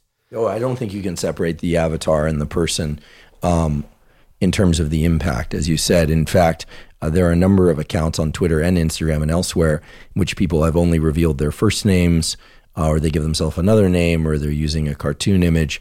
And part of that, I believe, and at least from some of these individuals who actually know who they are, I understand as an attempt to maintain their privacy, which is important to many people, and in some cases, so that they can be more inflammatory and then just pop up elsewhere as something else without anyone knowing that it's the same person. This is the dark stuff. I've been reading a lot about Ukraine and Nazi Germany, so the 30s and the 40s and so on.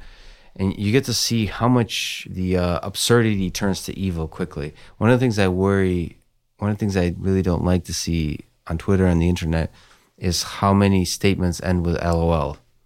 It's like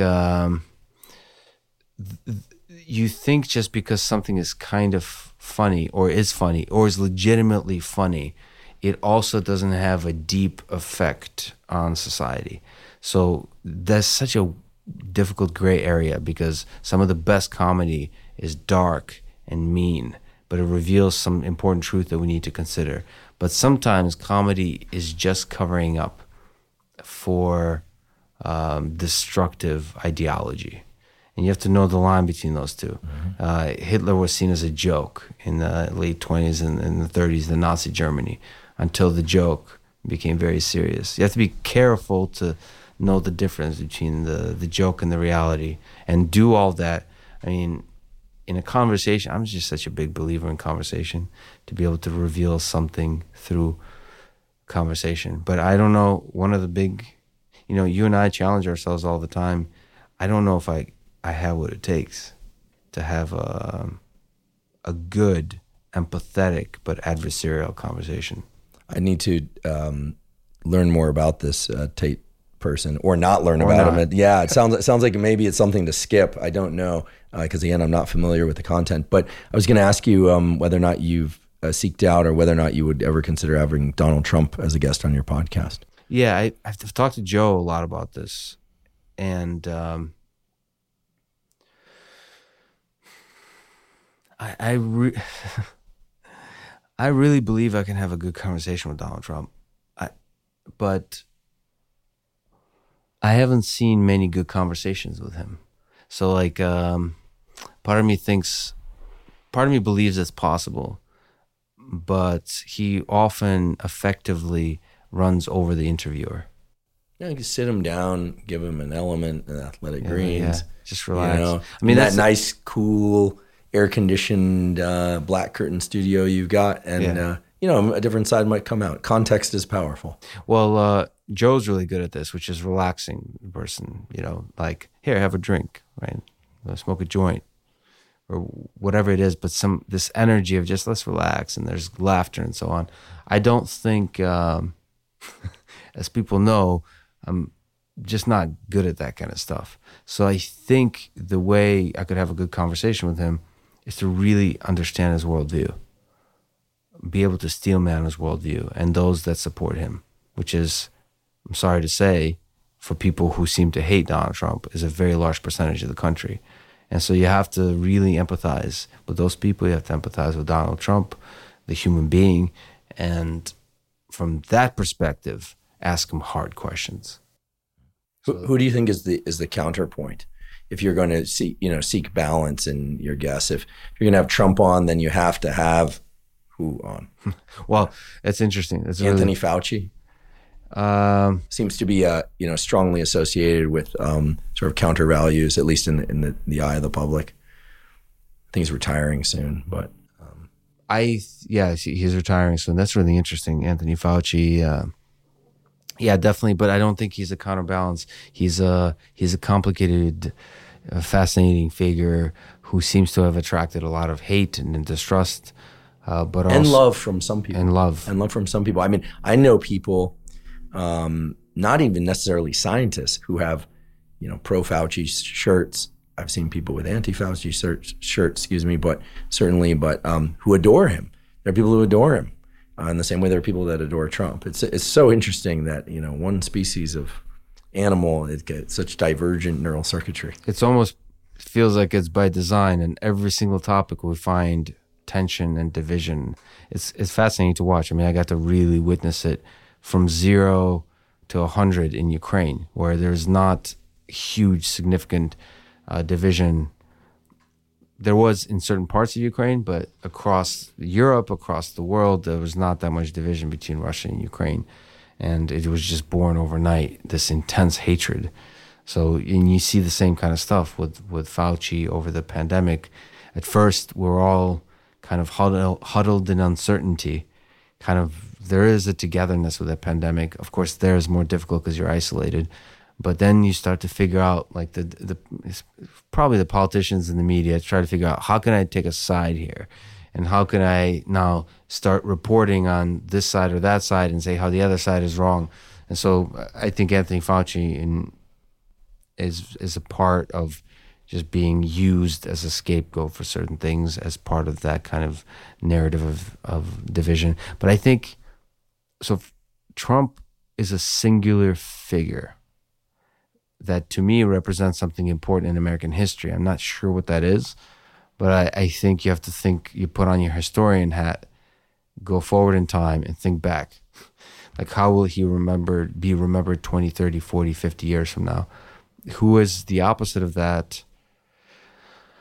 You have to, I would really have to think about that because Trump was so singular. I think AOC is an interesting one, but she's so young, it's unclear to know what if she represents a legitimately large-scale movement or not.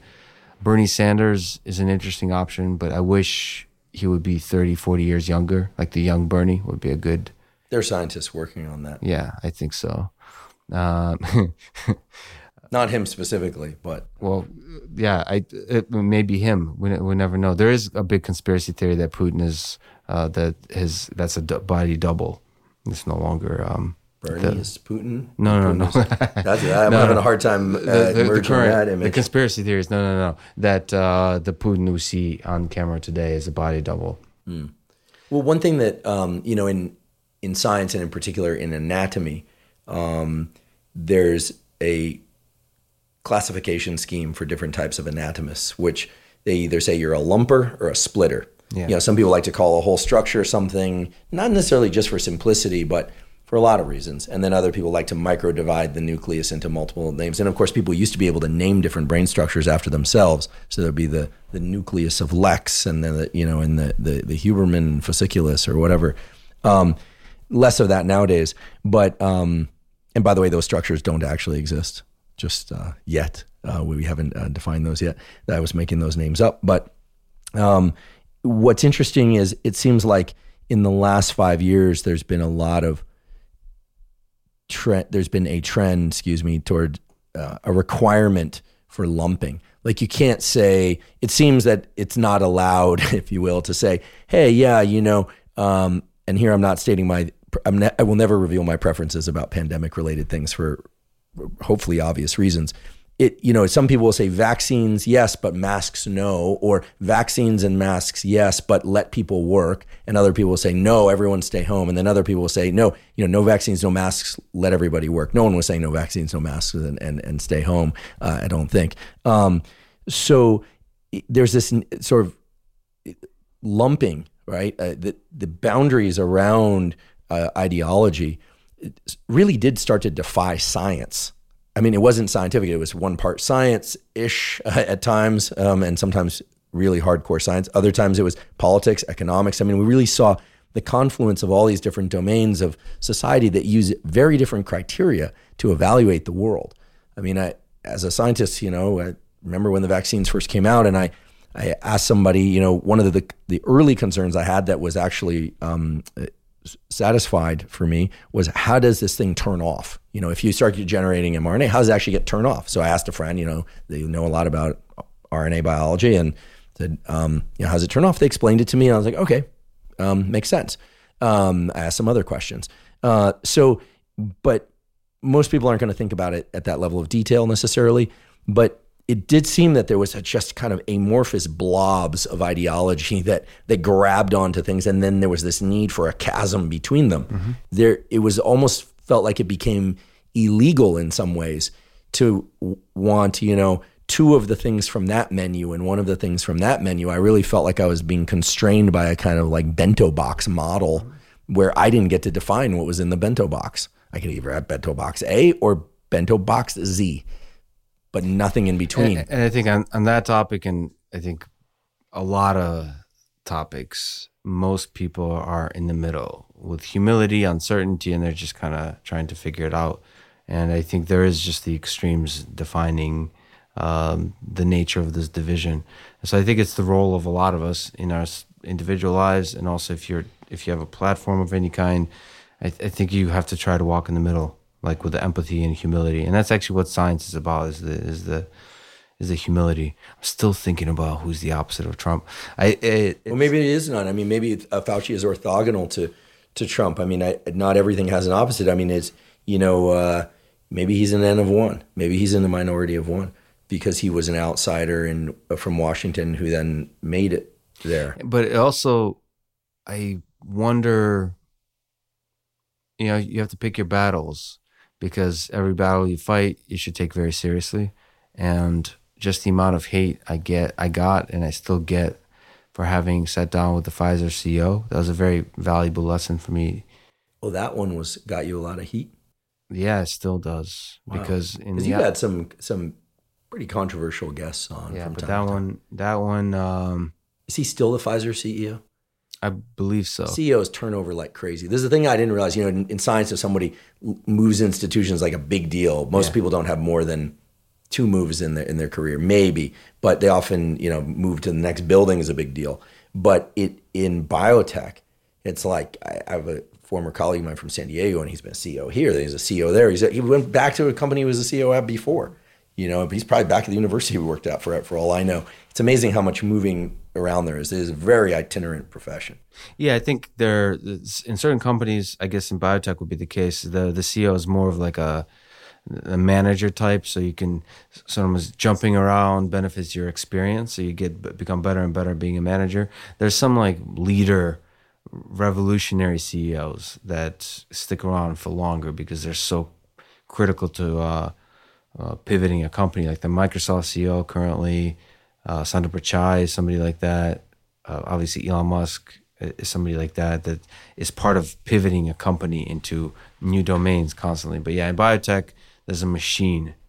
And in the eyes of a lot of people, big pharma is like big tobacco. It's the epitome of everything that is wrong with capitalism. It's evil, right? And so I showed up in the conversation where I thought with a pretty open mind and really asked what I thought were difficult questions of him. I don't think he's ever sat down to a grilling of that kind. In fact, I'm pretty sure they cut the interview short because of that. And I thought, literally it was hot in the room and we're sweating. And I was asking tough questions for somebody that like half the country or a large percent of the country believes he's alleviated he helped through the financial resources that Pfizer has helped alleviate a lot of suffering in the world. And so I thought for somebody like that, I was asking pretty hard questions. Boy, did I get to hear from the side. Usually one of the sides is more intense in their anger. So there's certain political topics, like with Andrew Tate, for example. I would hear from it would probably be the far left that would write very angrily. And so that's a group you'll hear from. The Pfizer CEO, I didn't get almost any messages from people saying, why did you go so hard on him? He's an incredible human, incredible leader and CEO of a company that helped us with a vaccine that nobody thought would be possible to develop so quickly. You did not get letters of that I did not. I mean, like here and there, but the sea of people that said everything from me being weak, that I wasn't able to call out this person. How do you sit down? How do you platform this evil person? How do you make him look human? All that kind of stuff. And that you have to deal with that. You have to, of course, it's great. It's great because I have to do some soul searching, which is like, did I? Like, you have to ask some hard questions. I love criticism like that. You get to like, I hit some low points. There's definitely some despair, and you start to wonder, like, was I too weak? Should I have talked to him? What is true? And you sit there alone and just like marinate in that. And hopefully over time that makes you better. But I still don't know what the right answer with that one is. Well, I feel that money plays a role here. When people think big pharma, they think billions of dollars, maybe even trillions of dollars, really. And certainly people who make a lot of money get scrutiny that others don't. Part of it is that they are often not always visible. But I think that there is a natural and reflexive, and I'm not justifying it. I certainly don't feel this because I know some people who are very wealthy, some people who are very poor. I can't say it scales with happiness at all. People are always shocked to hear that, but but that's what I've observed in very wealthy people. But that people who have a lot of money are often held to a different standard because people resent that. Some people resent that, and maybe there are other reasons as well. I mean, among people who are very wealthy, oftentimes the wish is for status, right? Not money. You get a bunch of billionaires in a room, and unless one of them is Elon, who has immense status for his accomplishments, typically if you put a Nobel Prize winner in a room with a bunch of billionaires, they're all talking to that person, right? And there are many very interesting billionaires, but status is something that is often but not always associated with money, but is a much rarer form of uniqueness out there, positive uniqueness, if one considers status positive, because there's a downside too. But so I wonder whether or not the Pfizer CEO caught extra heat because people assume, and I probably assume also, that his salary is quite immense. Yeah, so because I have a lot of data on this, I can answer. It's a very good hypothesis. Let's test it scientifically. He's about to tell me it's a great hypothesis, but it's wrong. I know this smirk. I know this smirk. I honestly think it's wrong. That effect is there for a lot of people. But I think the distrust is not towards the CEO. The distrust is towards the company. One of the really difficult soul searching I had to do, which is just having interacted with Pfizer folks at every level, from junior to the CEO. They're all really nice people. They have a mission. They talk about trying to really help people, because that's the best way to make money, is come up with medicine that helps a lot of people. Like the mission is clear. They're all good people, a lot of really brilliant people, PhDs. So you can have a system where all the people are good, including the CEO. And by good, I mean people that really are trying to do everything. They dedicate their whole life to do good. And yet you have to think that that system can deviate from a path that does good, because you start to deceive yourself of what is good. You turn it into a game where money does come into play from a company perspective, where you convince yourself the more money you make, the more good you'll be able to do. And then you start to focus more and more and more on making more money. And then you can really deviate and lose track of what is actually good. I'm not saying necessarily Pfizer does that, but I think companies could do that. You can apply that criticism to social media companies, to big pharma companies. That one of the big lessons for me, that's, I don't know what the answer is, but that all the people inside a company could be good, people you would want to hang out with, people you'd want to work with, but as a company is doing evil. And like, that's a possibility. So like the distrust, I don't think is towards the billionaire individual, which I do see a lot of. In this case, I think it's like Wall Street distrust, that the machinery of this particular organization has gone off track. It's the generalization of hate again. Yeah. And then good luck figuring out what is true. This is the tough stuff. But I should say the individuals, like individual scientists at the NIH, in Pfizer, are just incredible people. Like they're really brilliant people. So I never trust the administration or the business people. No offense, business people, but the scientists are always the good. They have the right motivator in life. But again, they can have blinders on to focus on the science. Nazi Germany has a history of people just too focused on the science, and then the politicians use the scientists to achieve whatever end they want. But if you just look narrowly at the journey of a scientist, it's a beautiful one, because they ultimately in it for the curiosity, the moment of discovery versus money. Prestige probably does come into play later in life, but especially young scientists, they're after it's like they're pulling at the thread of curiosity to try to discover something big. They get excited by that kind of stuff, and it's beautiful to see. So, it is beautiful to see. I have a former graduate student, now a postdoc at Caltech, and I don't even know if she had a cell phone. She would come into the lab, put her cell phone into the desk, and she was tremendously productive. But that wasn't why I brought it up. She was productive as a side effect of just being absolutely committed and obsessed to discover the answers to the questions she was asking as best she could. And it was, you could feel it. You could just feel the intensity and just incredibly low activation energy. If there was an experiment to do, she would just go do it. You're teaching at MIT. You are obviously traveling the world. You're writing the podcast, a lot of coverage of chess recently, which is interesting. I don't play chess, but I have some scientific questions to you about that. Oh, okay, sure. And then let's get to those for sure. And then you're not gonna like it. Oh no, okay. And then also some very. Do I have to spell Massachusetts again? Of course.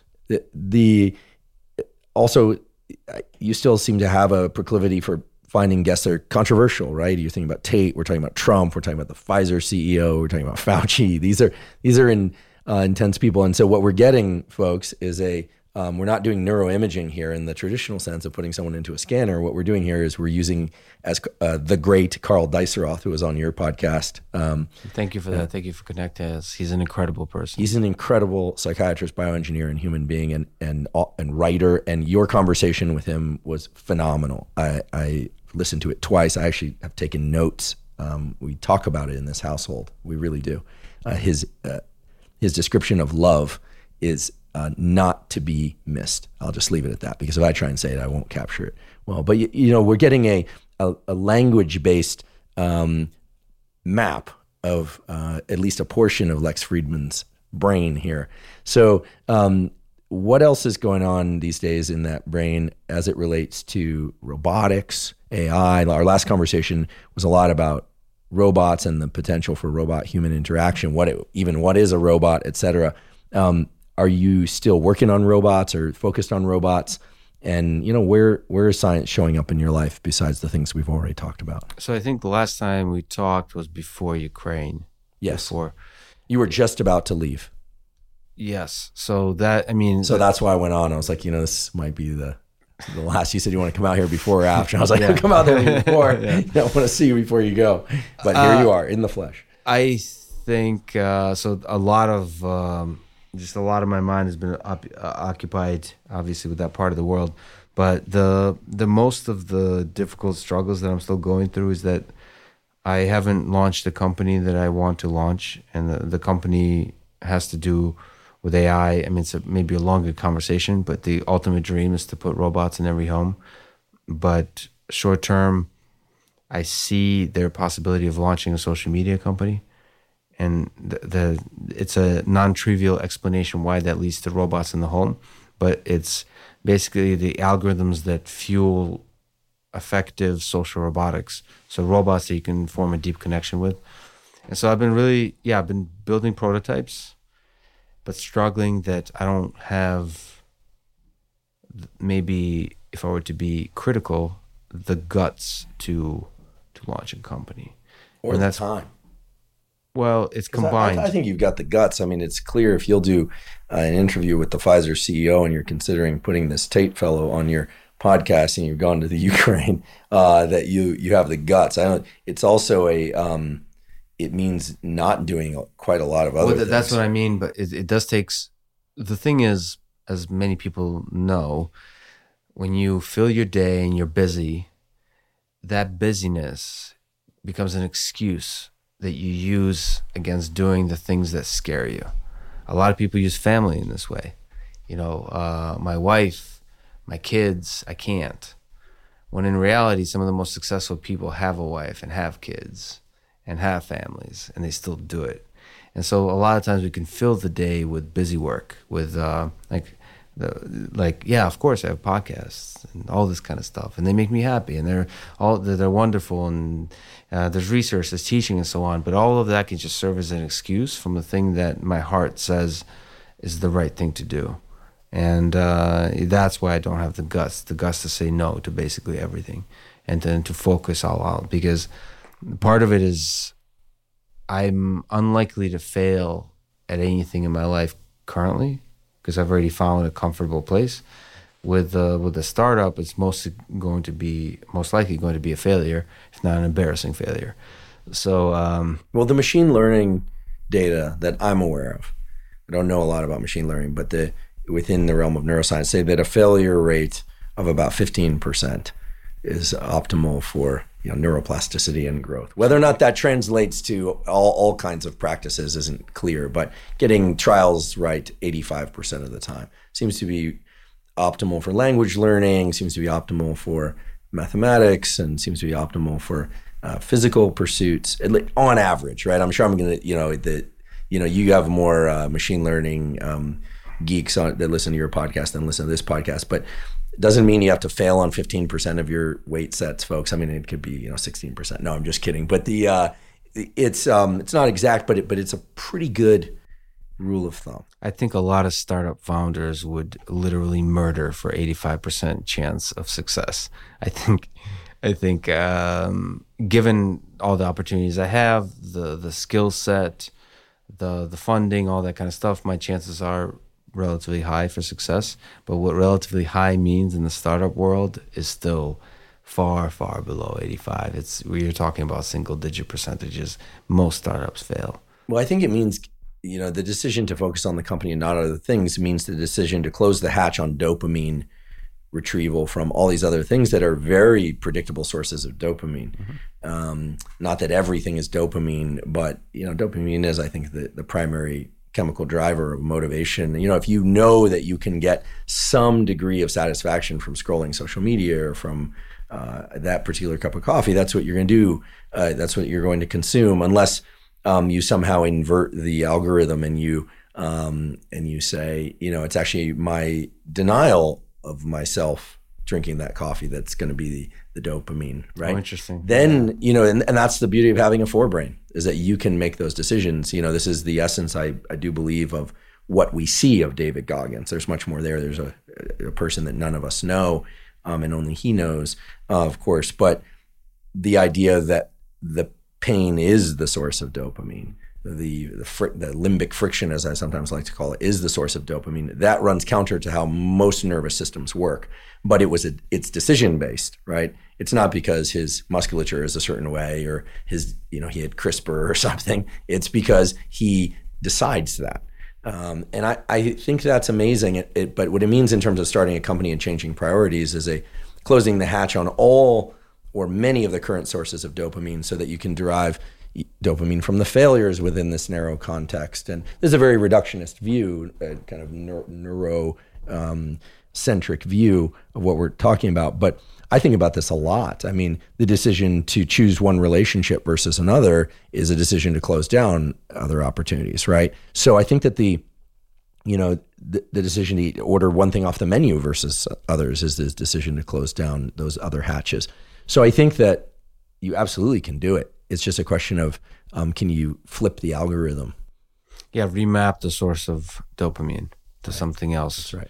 And maybe go out there not to succeed, but make the journey is the destination type thing. But when you're financially vested and your time, and as far as I know, we only get one life, at least on this planet, and you want to spend that wisely, right?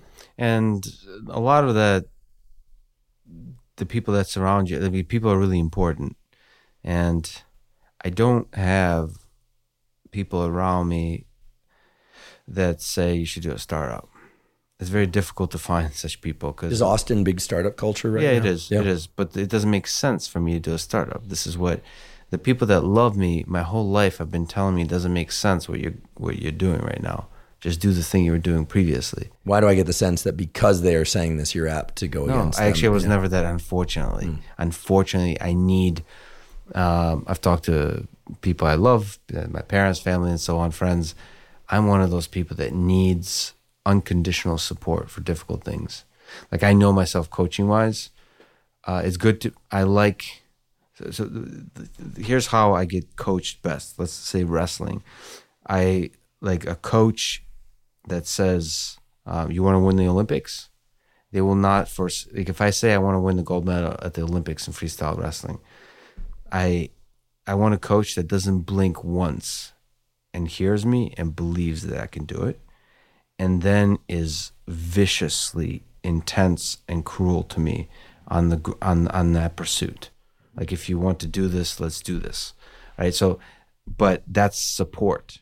That, like, that positivity, I'm never, I'm not energized, nor do I see that as love. A person saying, like, basically criticizing that, like saying, like, you're too old to win the Olympic gold medal, right? You're like, all the things you can come up with.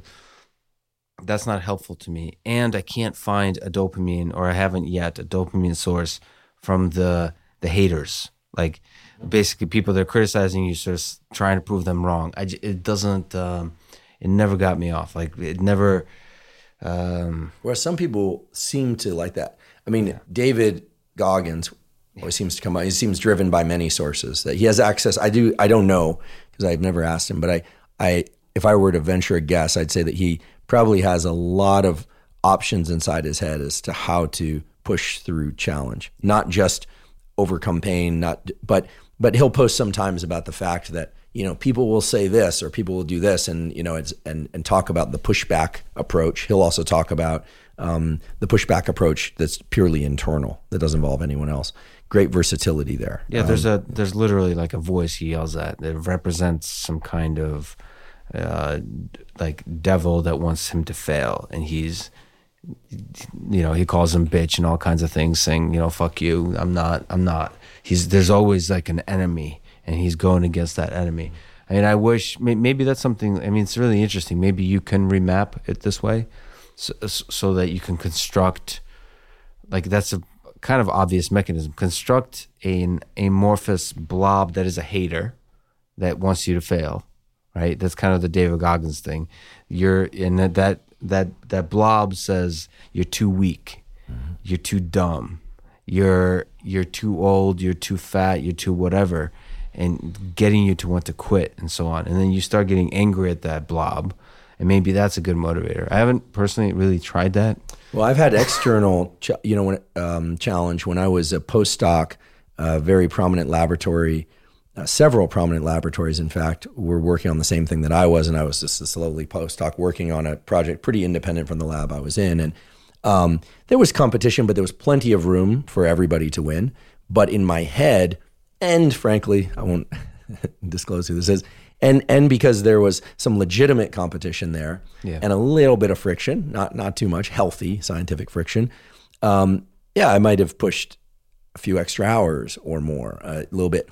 I have to say it felt metabolizing. It felt catabolic, right? It didn't, I couldn't be sustained by it. And I contrast that with the podcast or the work that my laboratory is doing now, focused on stress and human performance, et cetera. And it's pure love. It's pure curiosity and love. I mean, they're hard days, but there's no adversary in the picture. They're the practical, workings of life. That was the thing that Joe really inspired me on. And people do create adversarial relationships in podcasting because you get, like YouTubers do this. They get, they hate seeing somebody else be successful. There's a feeling of like jealousy. And some people even see that as healthy, like, ooh, this, like Mr. Beast is some of these popular YouTubers. Oh, how do they get 100 million views and I only get 20 views? Well, like Mr. Beast devoted according to him, his entire life, he's been focused on becoming this massive YouTube channel. Yeah, well, that, he's inspiring in many ways. But like, there's some people that become famous for doing much less insane pursuit of greatness than Mr. Beast. Like, this, people become famous on social media and so on, and it's easy to be jealous of them. One of the early things I've learned from Joe, just being a fan of his podcast, is how much he celebrated everybody. And I maybe I ruined my whole dopamine thing, but I don't get energized by people that become popular in the podcasting space and YouTube. It's awesome. All of it is awesome, and I'm inspired by that. But the problem is that's not a good motivator. Inspiration is like, ooh, cool, humans can do this. This is beautiful, but it's not. I'm looking, for a forcing function. That's why I gave away the salary from MIT. I was hoping my bank account hit zero. That would be a forcing function to be like, oh shit. And and you're not allowed to have a normal job. So I wanted to launch, and then the podcast becomes, a source of income. And so it's like, God damn it. Yeah. Well, and here I have to confess my biases. You are so good at what you do in the realm of podcast, and you're excellent at other things as well. I just have less, experience in those things. I know here I'm taking the liberty of speaking for many, many people and just saying I sure as hell hope you don't shut down the podcast, but as your friend and as somebody who cares very deeply about your happiness and your deeper satisfaction, if it's in your heart's heart to do a company, well then, damn it, do the company. And a lot of it, I wouldn't even categorize as happiness. I don't know if you have things like that in your life, but I'm probably the happiest I could possibly be right now. That's wonderful. But the thing is, there's a longing for the startup that has nothing to do with happiness. It's something else. Like, that's that itch. I'm pretty sure I'll be less happy because it's a really tough process. Mm-hmm. It's. I mean, to whatever degree you can extract happiness from struggle, yes, maybe.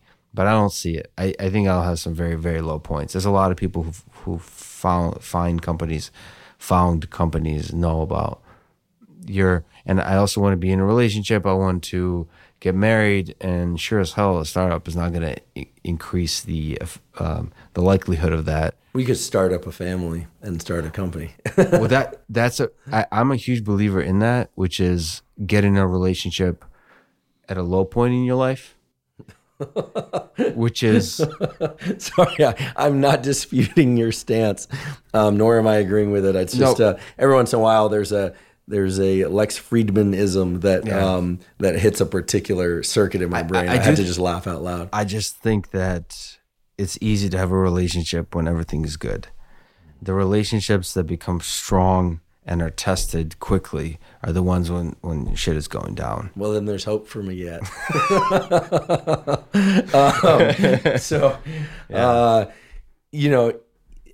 Before we sat down, I was having a conversation with my podcast producer who is I wouldn't say avid, rather he's a rabid consumer of podcasts and finds these amazing podcasts. He's small podcasts and unique episodes. Anyway, we were talking about some stuff that he had seen and read in the business sector, and he was talking about the difference between job, career, and a calling, right? And I think he was extracting this from conversations of CEOs and founders, et cetera. I forget the specific founders that brought this to light for him, but that this idea that if you focus on a job, you can make an income and hopefully you enjoy your job or not hate it too much. A career represents a sort of, in my mind, a kind of series of evolutions that one can go through: junior, professor, tenure, et cetera.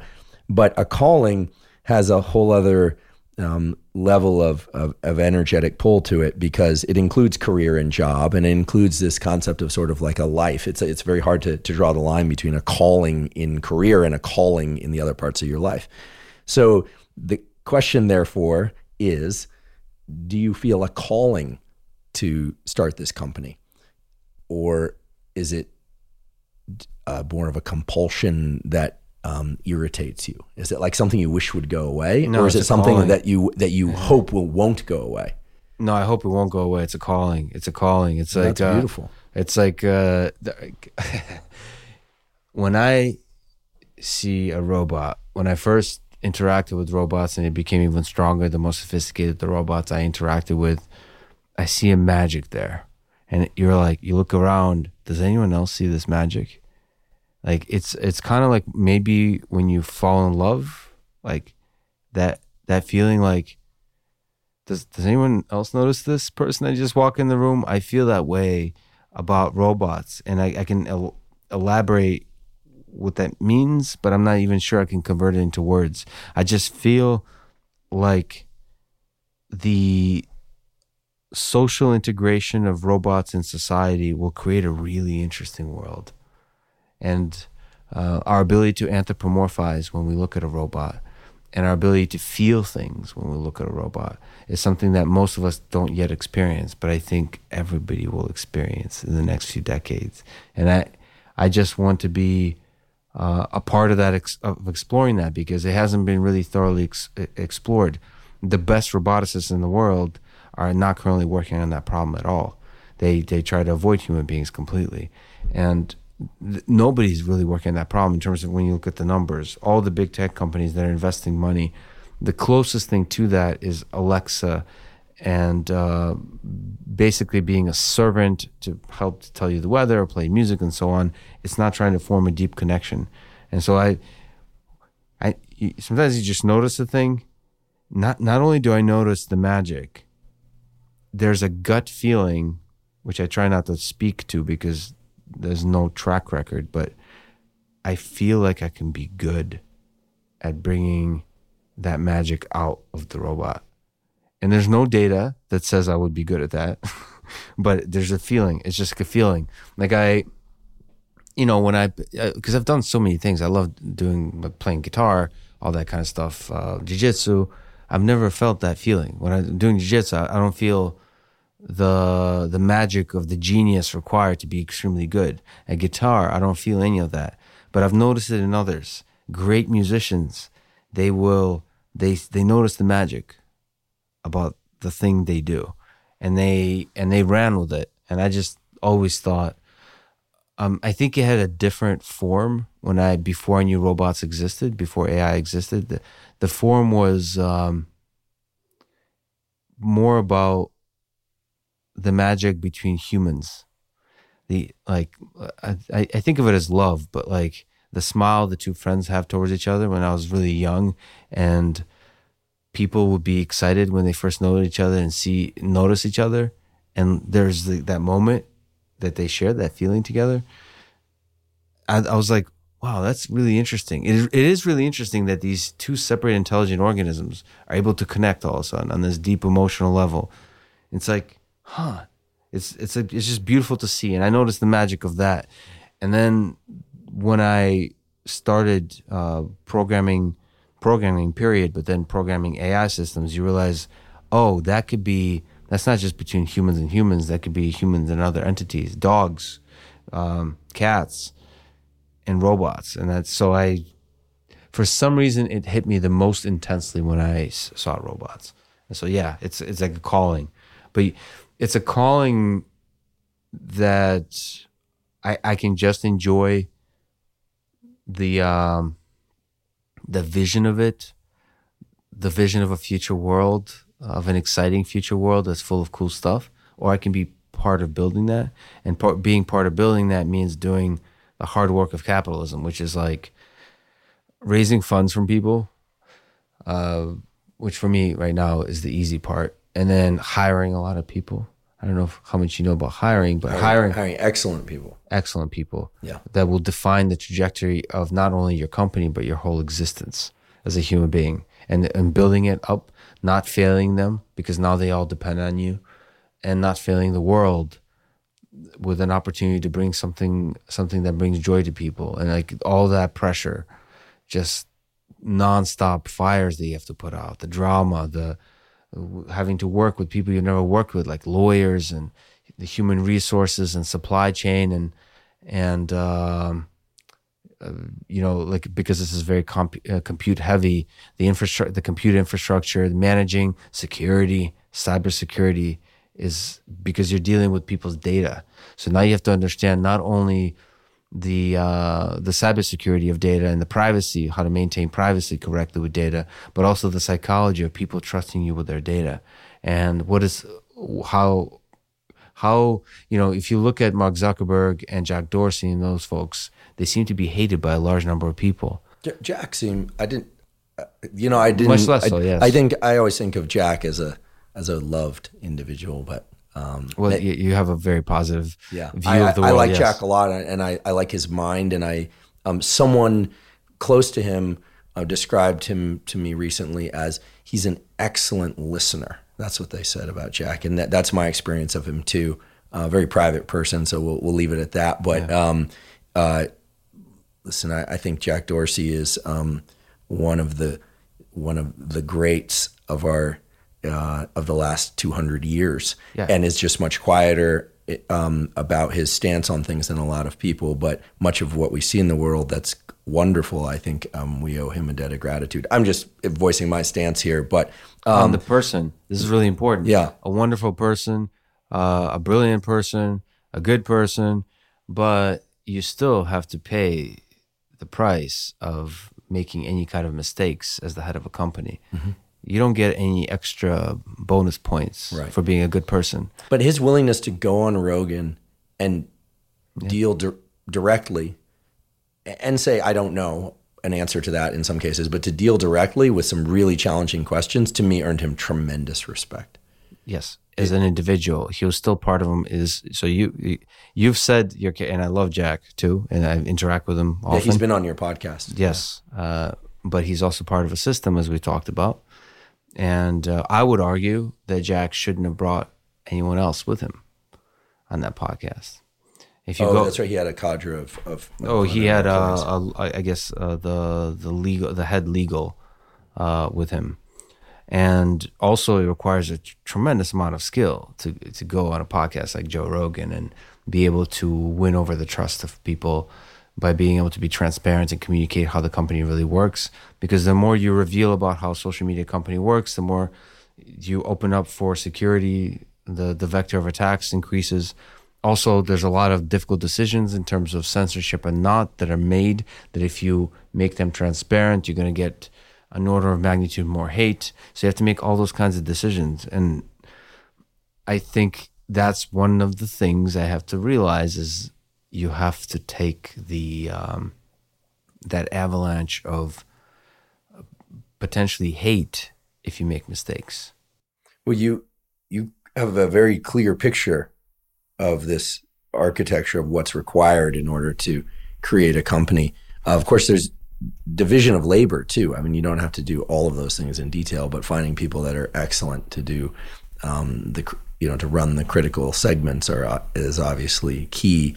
I'll just say what I said earlier, which is if it's in your heart's heart to start a company, if that indeed is your calling, and it sounds like it is, then I can't wait. Does a heart have a heart?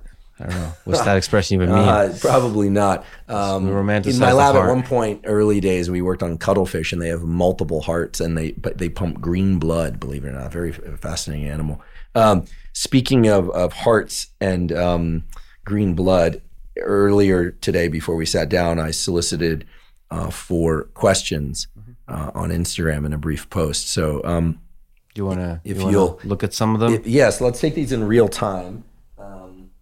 My podcast team is always teasing me that I never have any charge on my phone. I'm one of these people that likes to run in the yellow or whatever it is on the phone. Yeah, it's funny how always the iPhone people are out of battery. I just got a new one. So weird. And this one has plenty of battery. I just got a new one, so I have different numbers for different things, personal and work, etc. I'm trying that now. All right, get into the. I have a chess thing too to mention to you.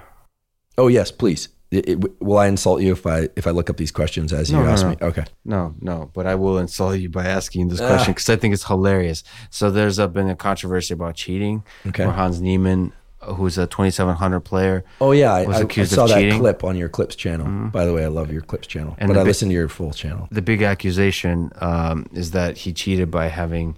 I mean, it's half joke, but it's starting getting me to wonder whether so that you can cheat by having vibrating anal beads, so you can send messages to. Well, let's rephrase that statement.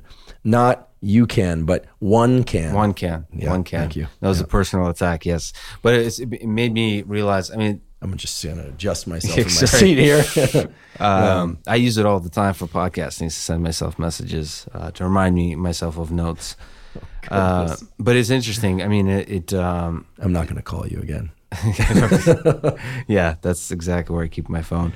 It did get me down this whole rabbit hole of, well, how would you be able to send communication in order to cheat in different sports? I mean, that doesn't even have to do with chess in particular, but it's interesting in chess and poker that there's mechanisms sort of modern day where you're streaming live the competition, so people can watch it on TV. If they can only send you a signal back, they, it's just like a fun little thing to think about, and if it's possible to pull off. So I wanted to get your scientific evaluation of that technique. To cheat using some sort of interoceptive device. Vibrating of some kind, yeah. Well, no, that's one way to send signals, is like Morse code, basically. Yeah, so there's a famous real world story of physics students. I'm going to get some of this wrong, so I'm saying this in kind of course form so that somebody will correct this. But I believe it was physics graduate students from UC Santa Cruz or somewhere else. Maybe it was Caltech, a bunch of universities, so that no one, associates with any one university, that went to Vegas and used some sort of tactile device for kind of card counting thing. This was actually demonstrated also, not this particular incident, I don't think, in the movie Casino, where they spotted I remember Robert De Niro, who you have a not so vague resemblance to, by the way, in Taxi Driver. God, I wish I had a De Niro impression right now. Travis Bickle. Look it up, folks. Travis Bickle is, if Lex ever shaved his head into a mohawk. I would. So he had a tapping device on his ankle that was signaling someone else was counting cards and then signaling to that person. So yeah, that could be done in the tactile way. It could be done, obviously, earpieces, if it's deep earpiece. I think that there are ways that they look for that. Certainly any kind of vibrational device in whatever orifice, provided someone could pay attention to that while still playing the game. Yeah, I think it's entirely possible. Now, could it be done purely neurally? Could there be something that was, and listen, it wouldn't have to even be below the skull. This is where whenever people hear about Neuralink or brain-machine interface, they always think, oh, you have to drill down below the skull and put a chip below into the skull. I think there are people walking around nowadays with glucose monitoring devices like Levels, which I've used, and it was very informative for me, actually, as a kind of an experiment. It gave me a lot of interesting insights about my blood sugar regulation, how it reacts to different foods, et cetera. Well, you can implant a tactile device below the skin with a simple incision. Actually, one of the neurosurgeons at Neuralink I know well because he came up at some point through my laboratory and was at Stanford, and he actually has put in a radio receiver in his hand, and his wife has it too, and he can open locks of his house and things like that. So he's been under the skin. Under the skin, you can go how to does that work? So how do you a piercer? You go to a body piercer type person, and they can just slide it under there, and it's got a battery life of something, and some fairly long duration. But how do you experience the tactile, the haptics of it? Oh, no, that just allows him to open certain locks with just his hand, but you could easily put some sort of tactile device in there. But does it have to connect to the nerves, or is it just vibration? No, just vibration, and and you can probably sense it even if it's under the skin. Yeah, and it can be Bluetooth linked. I mean, I've seen there's a engineering laboratory at the University of Illinois, Champaign, Urbana, that's got an amazing device, which is about the size of a Band-Aid. It goes on the clavicles, and it uses sound waves pinged into the body to measure cavitation. Now think about this for a moment. This is being used in the military where, let's say, you're leading an operation or something, people are getting shot at, and on a laptop, you can see where the bullet entry points are. Are people dead? Are they bleeding out? At entry-exit points. You can get, take it out of the battlefield scenario, you can get breathing, body position 24 hours a day. There's so much that you can do looking at cavitation. So these same sorts of devices on 12-hour Bluetooth could be used to send all sorts of signals. Maybe every time you're supposed to hold your hand. I'm not a good gambler, so I only play roulette when I go to Vegas because you just long, boring, and games. But you get some good mileage out of each run usually. But maybe every time you're supposed to hold, the person gets sort of like a stomach cinching because this is stimulating the vagus a little bit, and they get a little bit of an ache. So it doesn't have to be Morse code. It can be yes, no, maybe. Yeah. Right. It can be it can be green, red, yellow type signaling. It doesn't have to be very sophisticated to give somebody a significant advantage. Anyway, I haven't thought about this in detail before this conversation, but there's an immense landscape. I don't know if you know a poker player named Phil Ivey. No, I don't follow the gambling. Well, he's considered to be one of the greatest poker players of all time. Legitimately, he's just incredibly good. But he got there's this big case where he was accused of cheating and proven, and it's not really cheating, which is what's really fascinating. Is it turns out. So he plays poker, Texas Hold'em mostly, but all kinds of poker. It turns out that the grid on the back of the cards is often printed a little bit imperfectly. And so you can use the asymmetry of the imperfections to try to figure out certain cards. So if you play and you remember that a certain card is like, I think the 8 in that deck that he was accused of, an 8 and 9, or slightly different symmetry-wise. So he can now ask the dealer actually to rotate it to check the symmetry. So you would ask the dealer to rotate the card to see that to detect the asymmetry of the back of the card. And now he knows which cards are 8s and 9s, or likelier to be 8s and 9s. And he was using that information to play poker and win a lot of money. But it's just a slight advantage. And his cases, and in fact the judge found this, that he's not actually cheating, but it's not right. You can't use this kind of extra information. So it's fascinating. You can discover these little holes in games if you pay close enough attention. Yeah, it's fascinating, and I think that I did watch that clip about the potential of a cheating event in chess, and the fact that a number of chess players admit to cheating at some point in their career, and very, very interesting. Well, it was online, so online cheating is easier, right? Mm-hmm. When you're playing online cheating in a game where the machine is much better than the human, it's very difficult to prove that you're human. And that applies, by the way, another really big thing is in social media, the bots. If you're running a social media company, you have to deal with the bots. And they become one of the really exciting things in machine learning and artificial intelligence to me is the very fast improvement of language models. So neural networks that generate text, that interpret text, that generate from text images and all that kind of stuff.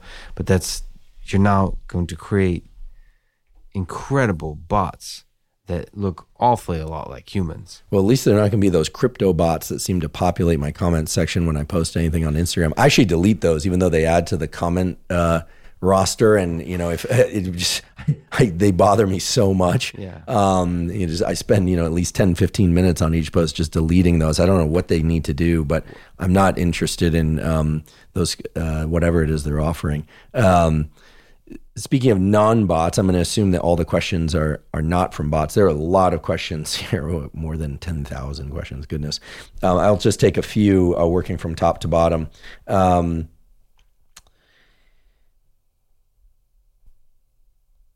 What ideas have you been wrestling with lately? And I think about the company as one, but as I scroll to the next, what are some others? Well, some of the things we talked about, which is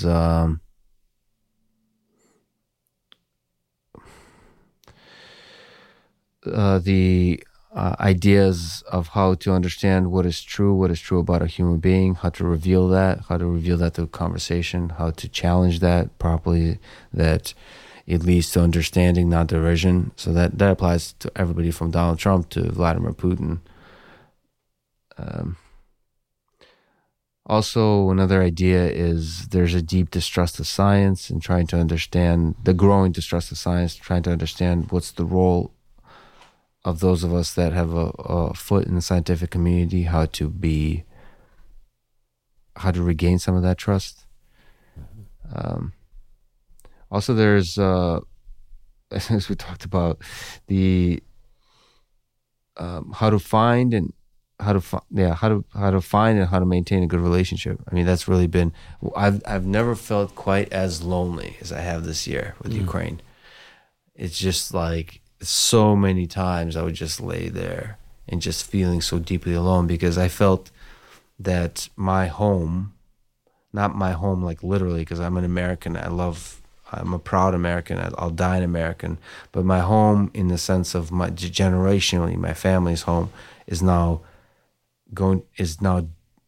has been changed forever. There's no more being proud of being from the former Russia or Ukraine. It's now a political message to say to show your pride. And so it's been extremely lonely. And within that world, with all the things I'm pursuing, how do you find a successful relationship? That's been tough. But obviously, and there's a huge number of technical ideas with a startup of like, how the hell do you make this thing work? Well, the relationship topic is one we talked a little bit about, and last time we touched on in a little bit more detail. We're going to come back to that. So I've made a note here. What or who inspired Lex, you, to wear a suit every time you podcast? That's a good question. I don't know the answer to that.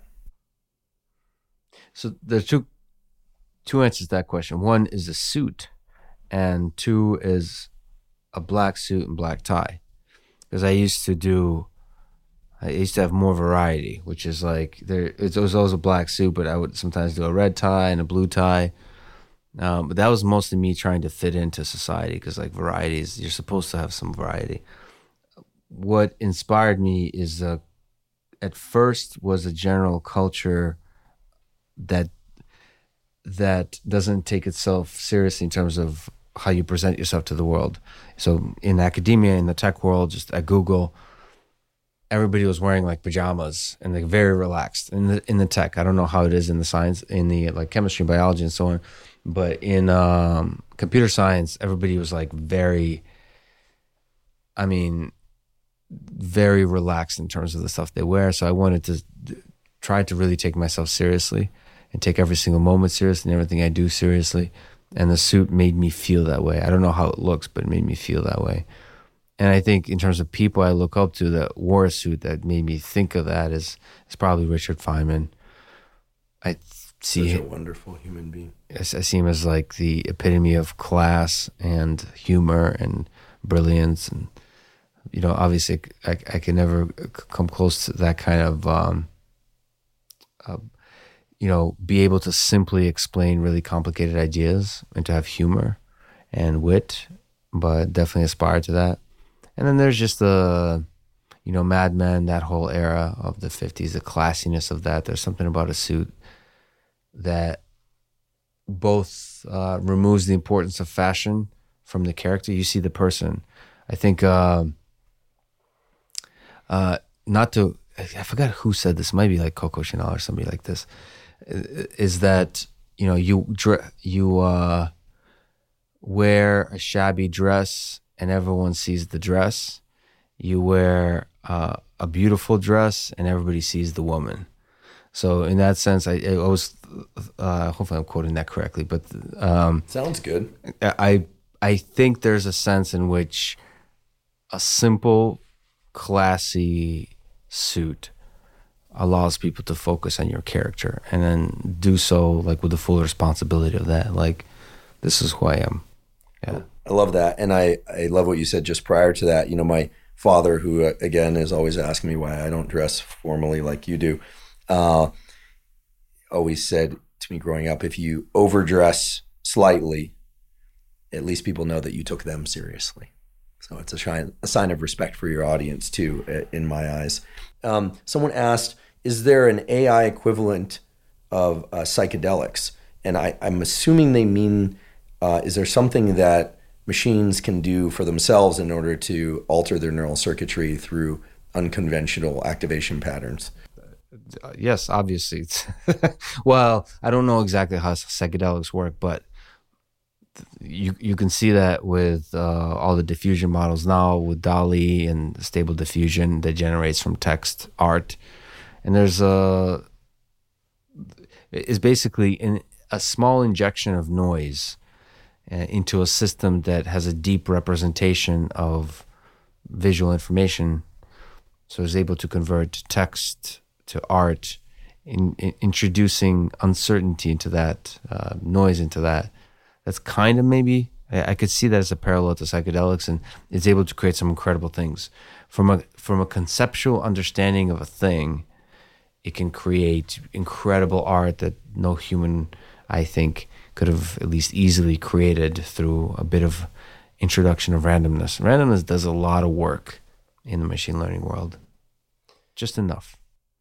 There are a lot of requests of you for relationship, a lot of requests about statistics about you, data about you specifically. Flipping past those, what was the hardest belt to achieve in jiu-jitsu? I would have assumed the black belt, but is that actually true? No, I mean, everybody has a different journey through jiu-jitsu, as people know. For me, the black belt was the ceremonial belt, which is not usually the case, because I fought the wars, like, I trained twice a day for I don't know how many years, 7, 8 years. I competed nonstop. I competed against people much better than me. I competed against many and beaten many black belts and brown belts. I think for me personally, the hardest belt was the brown belt, because for people who know jiu-jitsu, the size of tournament divisions for blue belts and purple belts is just humongous. Like Worlds, when I competed at Worlds, it was like 140 people in a division, which means you have to win, I forget how many times, but 7, 8, 9 times in a row to medal.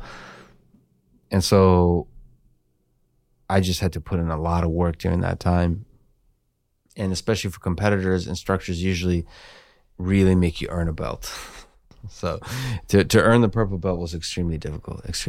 And then to earn the brown belt means I had to compete nonstop against other purple belts which are young. You're talking about like the people that usually compete are like 23, 24, 25-year-olds that are like shredded, incredible cardio. They can, for some reason, are in their life where they can, no kids, nothing. They can dedicate everything to this pursuit. So they're training 2, 3, 4 times a day. Diet is on point. You're going, and for me, because they're usually bigger and taller than me and just more aggressive, actual good athletes. Yeah, I had to go through a lot of wars to earn that brown belt. But I got to try this jiu-jitsu thing. Yeah, you should. But it's I try. I did the one class, but I really want to embrace it. As you know, many pursuits like jiu-jitsu are different. If you do it in your 20s and 30s and later, it's a different. You can have a bit of an ego in your 20s. You can have that fire under you, but you should be sort of more Zen-like and wise and patient later in life. Well, one would hope. That's the wisdom. Well, I think Rogan is still a meathead. He still goes hard and crazy, and he's still super competitive on that. So some people can, and Jocko is somebody like that. Well, whatever they're doing something right because they're still in it, and that's super impressive. There were far too many questions to ask all of them, but several, if not many, asked a highly appropriate question for where we are in the arc of this discussion. And this is one, admittedly, that you ask in your podcasts all the time, but I get the great pleasure of being in the question asker seat today. And so what is your advice to young people? So I just gave a lecture at MIT, and the amount of love I got there is incredible. And so, of course, who you're talking to is usually undergrads, maybe young graduate students. And so one person did ask for advice as a question at the end. I did a bunch of Q&A. So my answer was that the world will tell you to find a work-life balance, to sort of explore, to try to try different fields to see what you really connect with, variety, general education, all that kind of stuff. And I said, in your 20s, I think you should find one thing you're passionate about and work harder at that than you worked at anything else in your life. And if it destroys you, it destroys you. That's advice for in your 20s. I don't know how universally true that advice is, but I think at least give that a chance. Like sacrifice, real sacrifice towards a thing you really care about and work your ass off. That said, I've met so many people, and I'm starting to think that advice is best applied or best tried in the engineering disciplines, especially programming. I think there's a bunch of disciplines in which you can achieve success with much fewer hours, and it's much more important to actually have a clarity of thinking and great ideas and have an energetic mind. Like the grind in certain disciplines does not produce great work. I just know that in computer science and programming, it often does. Some of the best people ever that have built systems, have programmed systems, I usually like the John Carmack kind of people that drink soda, eat pizza, and program, 18 hours a day. So I don't know, actually. You have to, I think, really go discipline specific. So my advice applies to my own life, which has been mostly spent behind a computer. And for that, you really, really have to put in the hours. And what that means is essentially it feels like a grind. I do recommend that you should at least try it in your own. That if you interview some of the most accomplished people ever, I think if they're honest with you, they're going to talk about their 20s as a journey of a lot of pain and a lot of really hard work. I think what really happens, unfortunately, is a lot of those successful people later in life will talk about work-life balance. They'll say, you know what I learned from that process is that it's really important, to get like sun in the morning, to have health, to have good relationships, hire and friends. A chef. Yeah, sure, exactly. But I think those people have forgotten the value of the journey they took to that lesson. I think work-life balance is best learned the hard way. My own perspective. There's certain things you can only learn the hard way, and so you should learn that the hard way. Yeah, so that's definitely advice. And I should say that I admire people that work hard. If you want to get on my good side, I think are the people that give everything they got towards something. It doesn't actually matter what it is, but towards achieving excellence in a thing. That's the highest thing that we can reach for as human beings, I think, is excellence at a thing. I love it.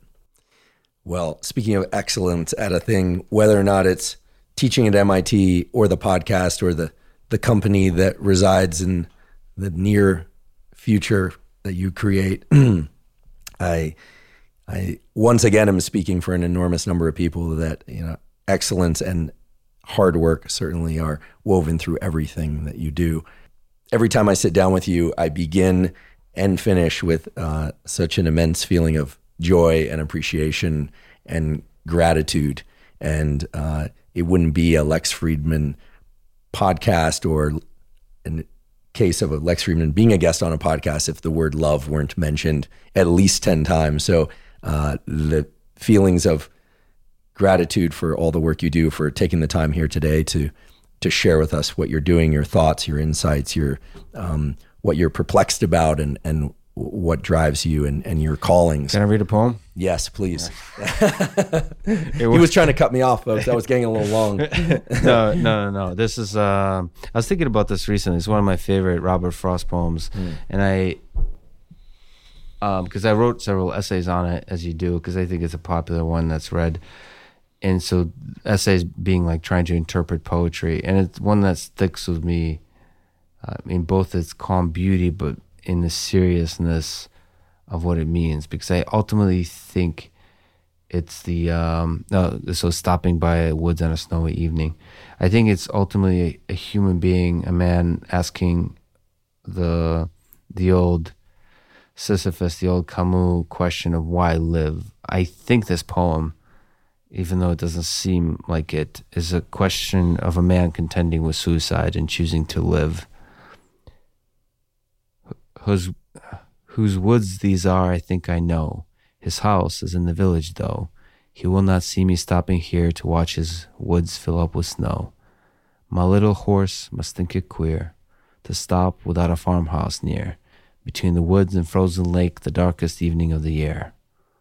He gives his harness bells a shake to ask if there's some mistake. The only other sound's the sweep of easy wind and downy flake. The woods are lovely, dark and deep, but I have promises to keep, and miles to go before I sleep, and miles to go before I sleep. The woods representing the darkness, the comfort of the woods representing death, and here's a man choosing to live. Yeah, I think about that often, especially in my darker moments, is you have promises to keep. Thank you for having me, Andrew. You're a beautiful human being. I love you, brother. I love you, brother. Thank you for joining me today for my discussion with Dr. Lex Fridman. And special thanks to Dr. Lex Fridman for inspiring me to start this podcast. If you're learning from and or enjoying this podcast, please subscribe to our YouTube channel. That's a terrific zero-cost way to support us. In addition, please subscribe to the podcast on Spotify and on Apple. And on both Spotify and Apple, you can leave us up to a 5-star review. If you have questions or suggestions about topics and guests you'd like me to include on the Huberman Lab podcast, please put those in the comments section on YouTube. I do read all the comments. In addition, please check out the sponsors mentioned at the beginning of today's episode. That's the best way to support this podcast. During today's episode, we did not discuss supplements, but on many previous episodes of the Huberman Lab podcast, we do discuss supplements because while supplements aren't necessary for everybody, many people derive tremendous benefit from them for things like enhancing sleep and focus and hormone augmentation and so forth. The Huberman Lab podcast has partnered with Momentous Supplements because they are of the very highest quality and they ship internationally. In addition to that, they have single ingredient formulations that allow you to devise the supplement regimen that's most effective and most cost effective for you. If you'd like to see the supplements discussed on the Huberman Lab podcast, please go to livemomentous.com/Huberman. If you haven't already signed up for the Huberman Lab podcast zero cost neural network newsletter, we invite you to do so. It's a monthly newsletter that has summaries of podcast episodes and various protocols distilled into simple form. You can sign up for the newsletter by going to hubermanlab.com, go to the menu and look for newsletter. You supply your email, but we do not share it with anybody else. And as I mentioned before, the newsletter is completely zero cost. And if you're not already following us on social media, we are Huberman Lab on Instagram, Huberman Lab on Twitter, and Huberman Lab on Facebook. And at all of those sites, I provide science and science-related tools for mental health, physical health, and performance, some of which overlap with information covered on the Huberman Lab podcast, but often which is distinct from information covered on the Huberman Lab podcast. So again, that's Huberman Lab on Instagram, Twitter, and Facebook. Thank you again for joining me for the discussion with Dr. Lex Fridman. And as always, thank you for your interest in science.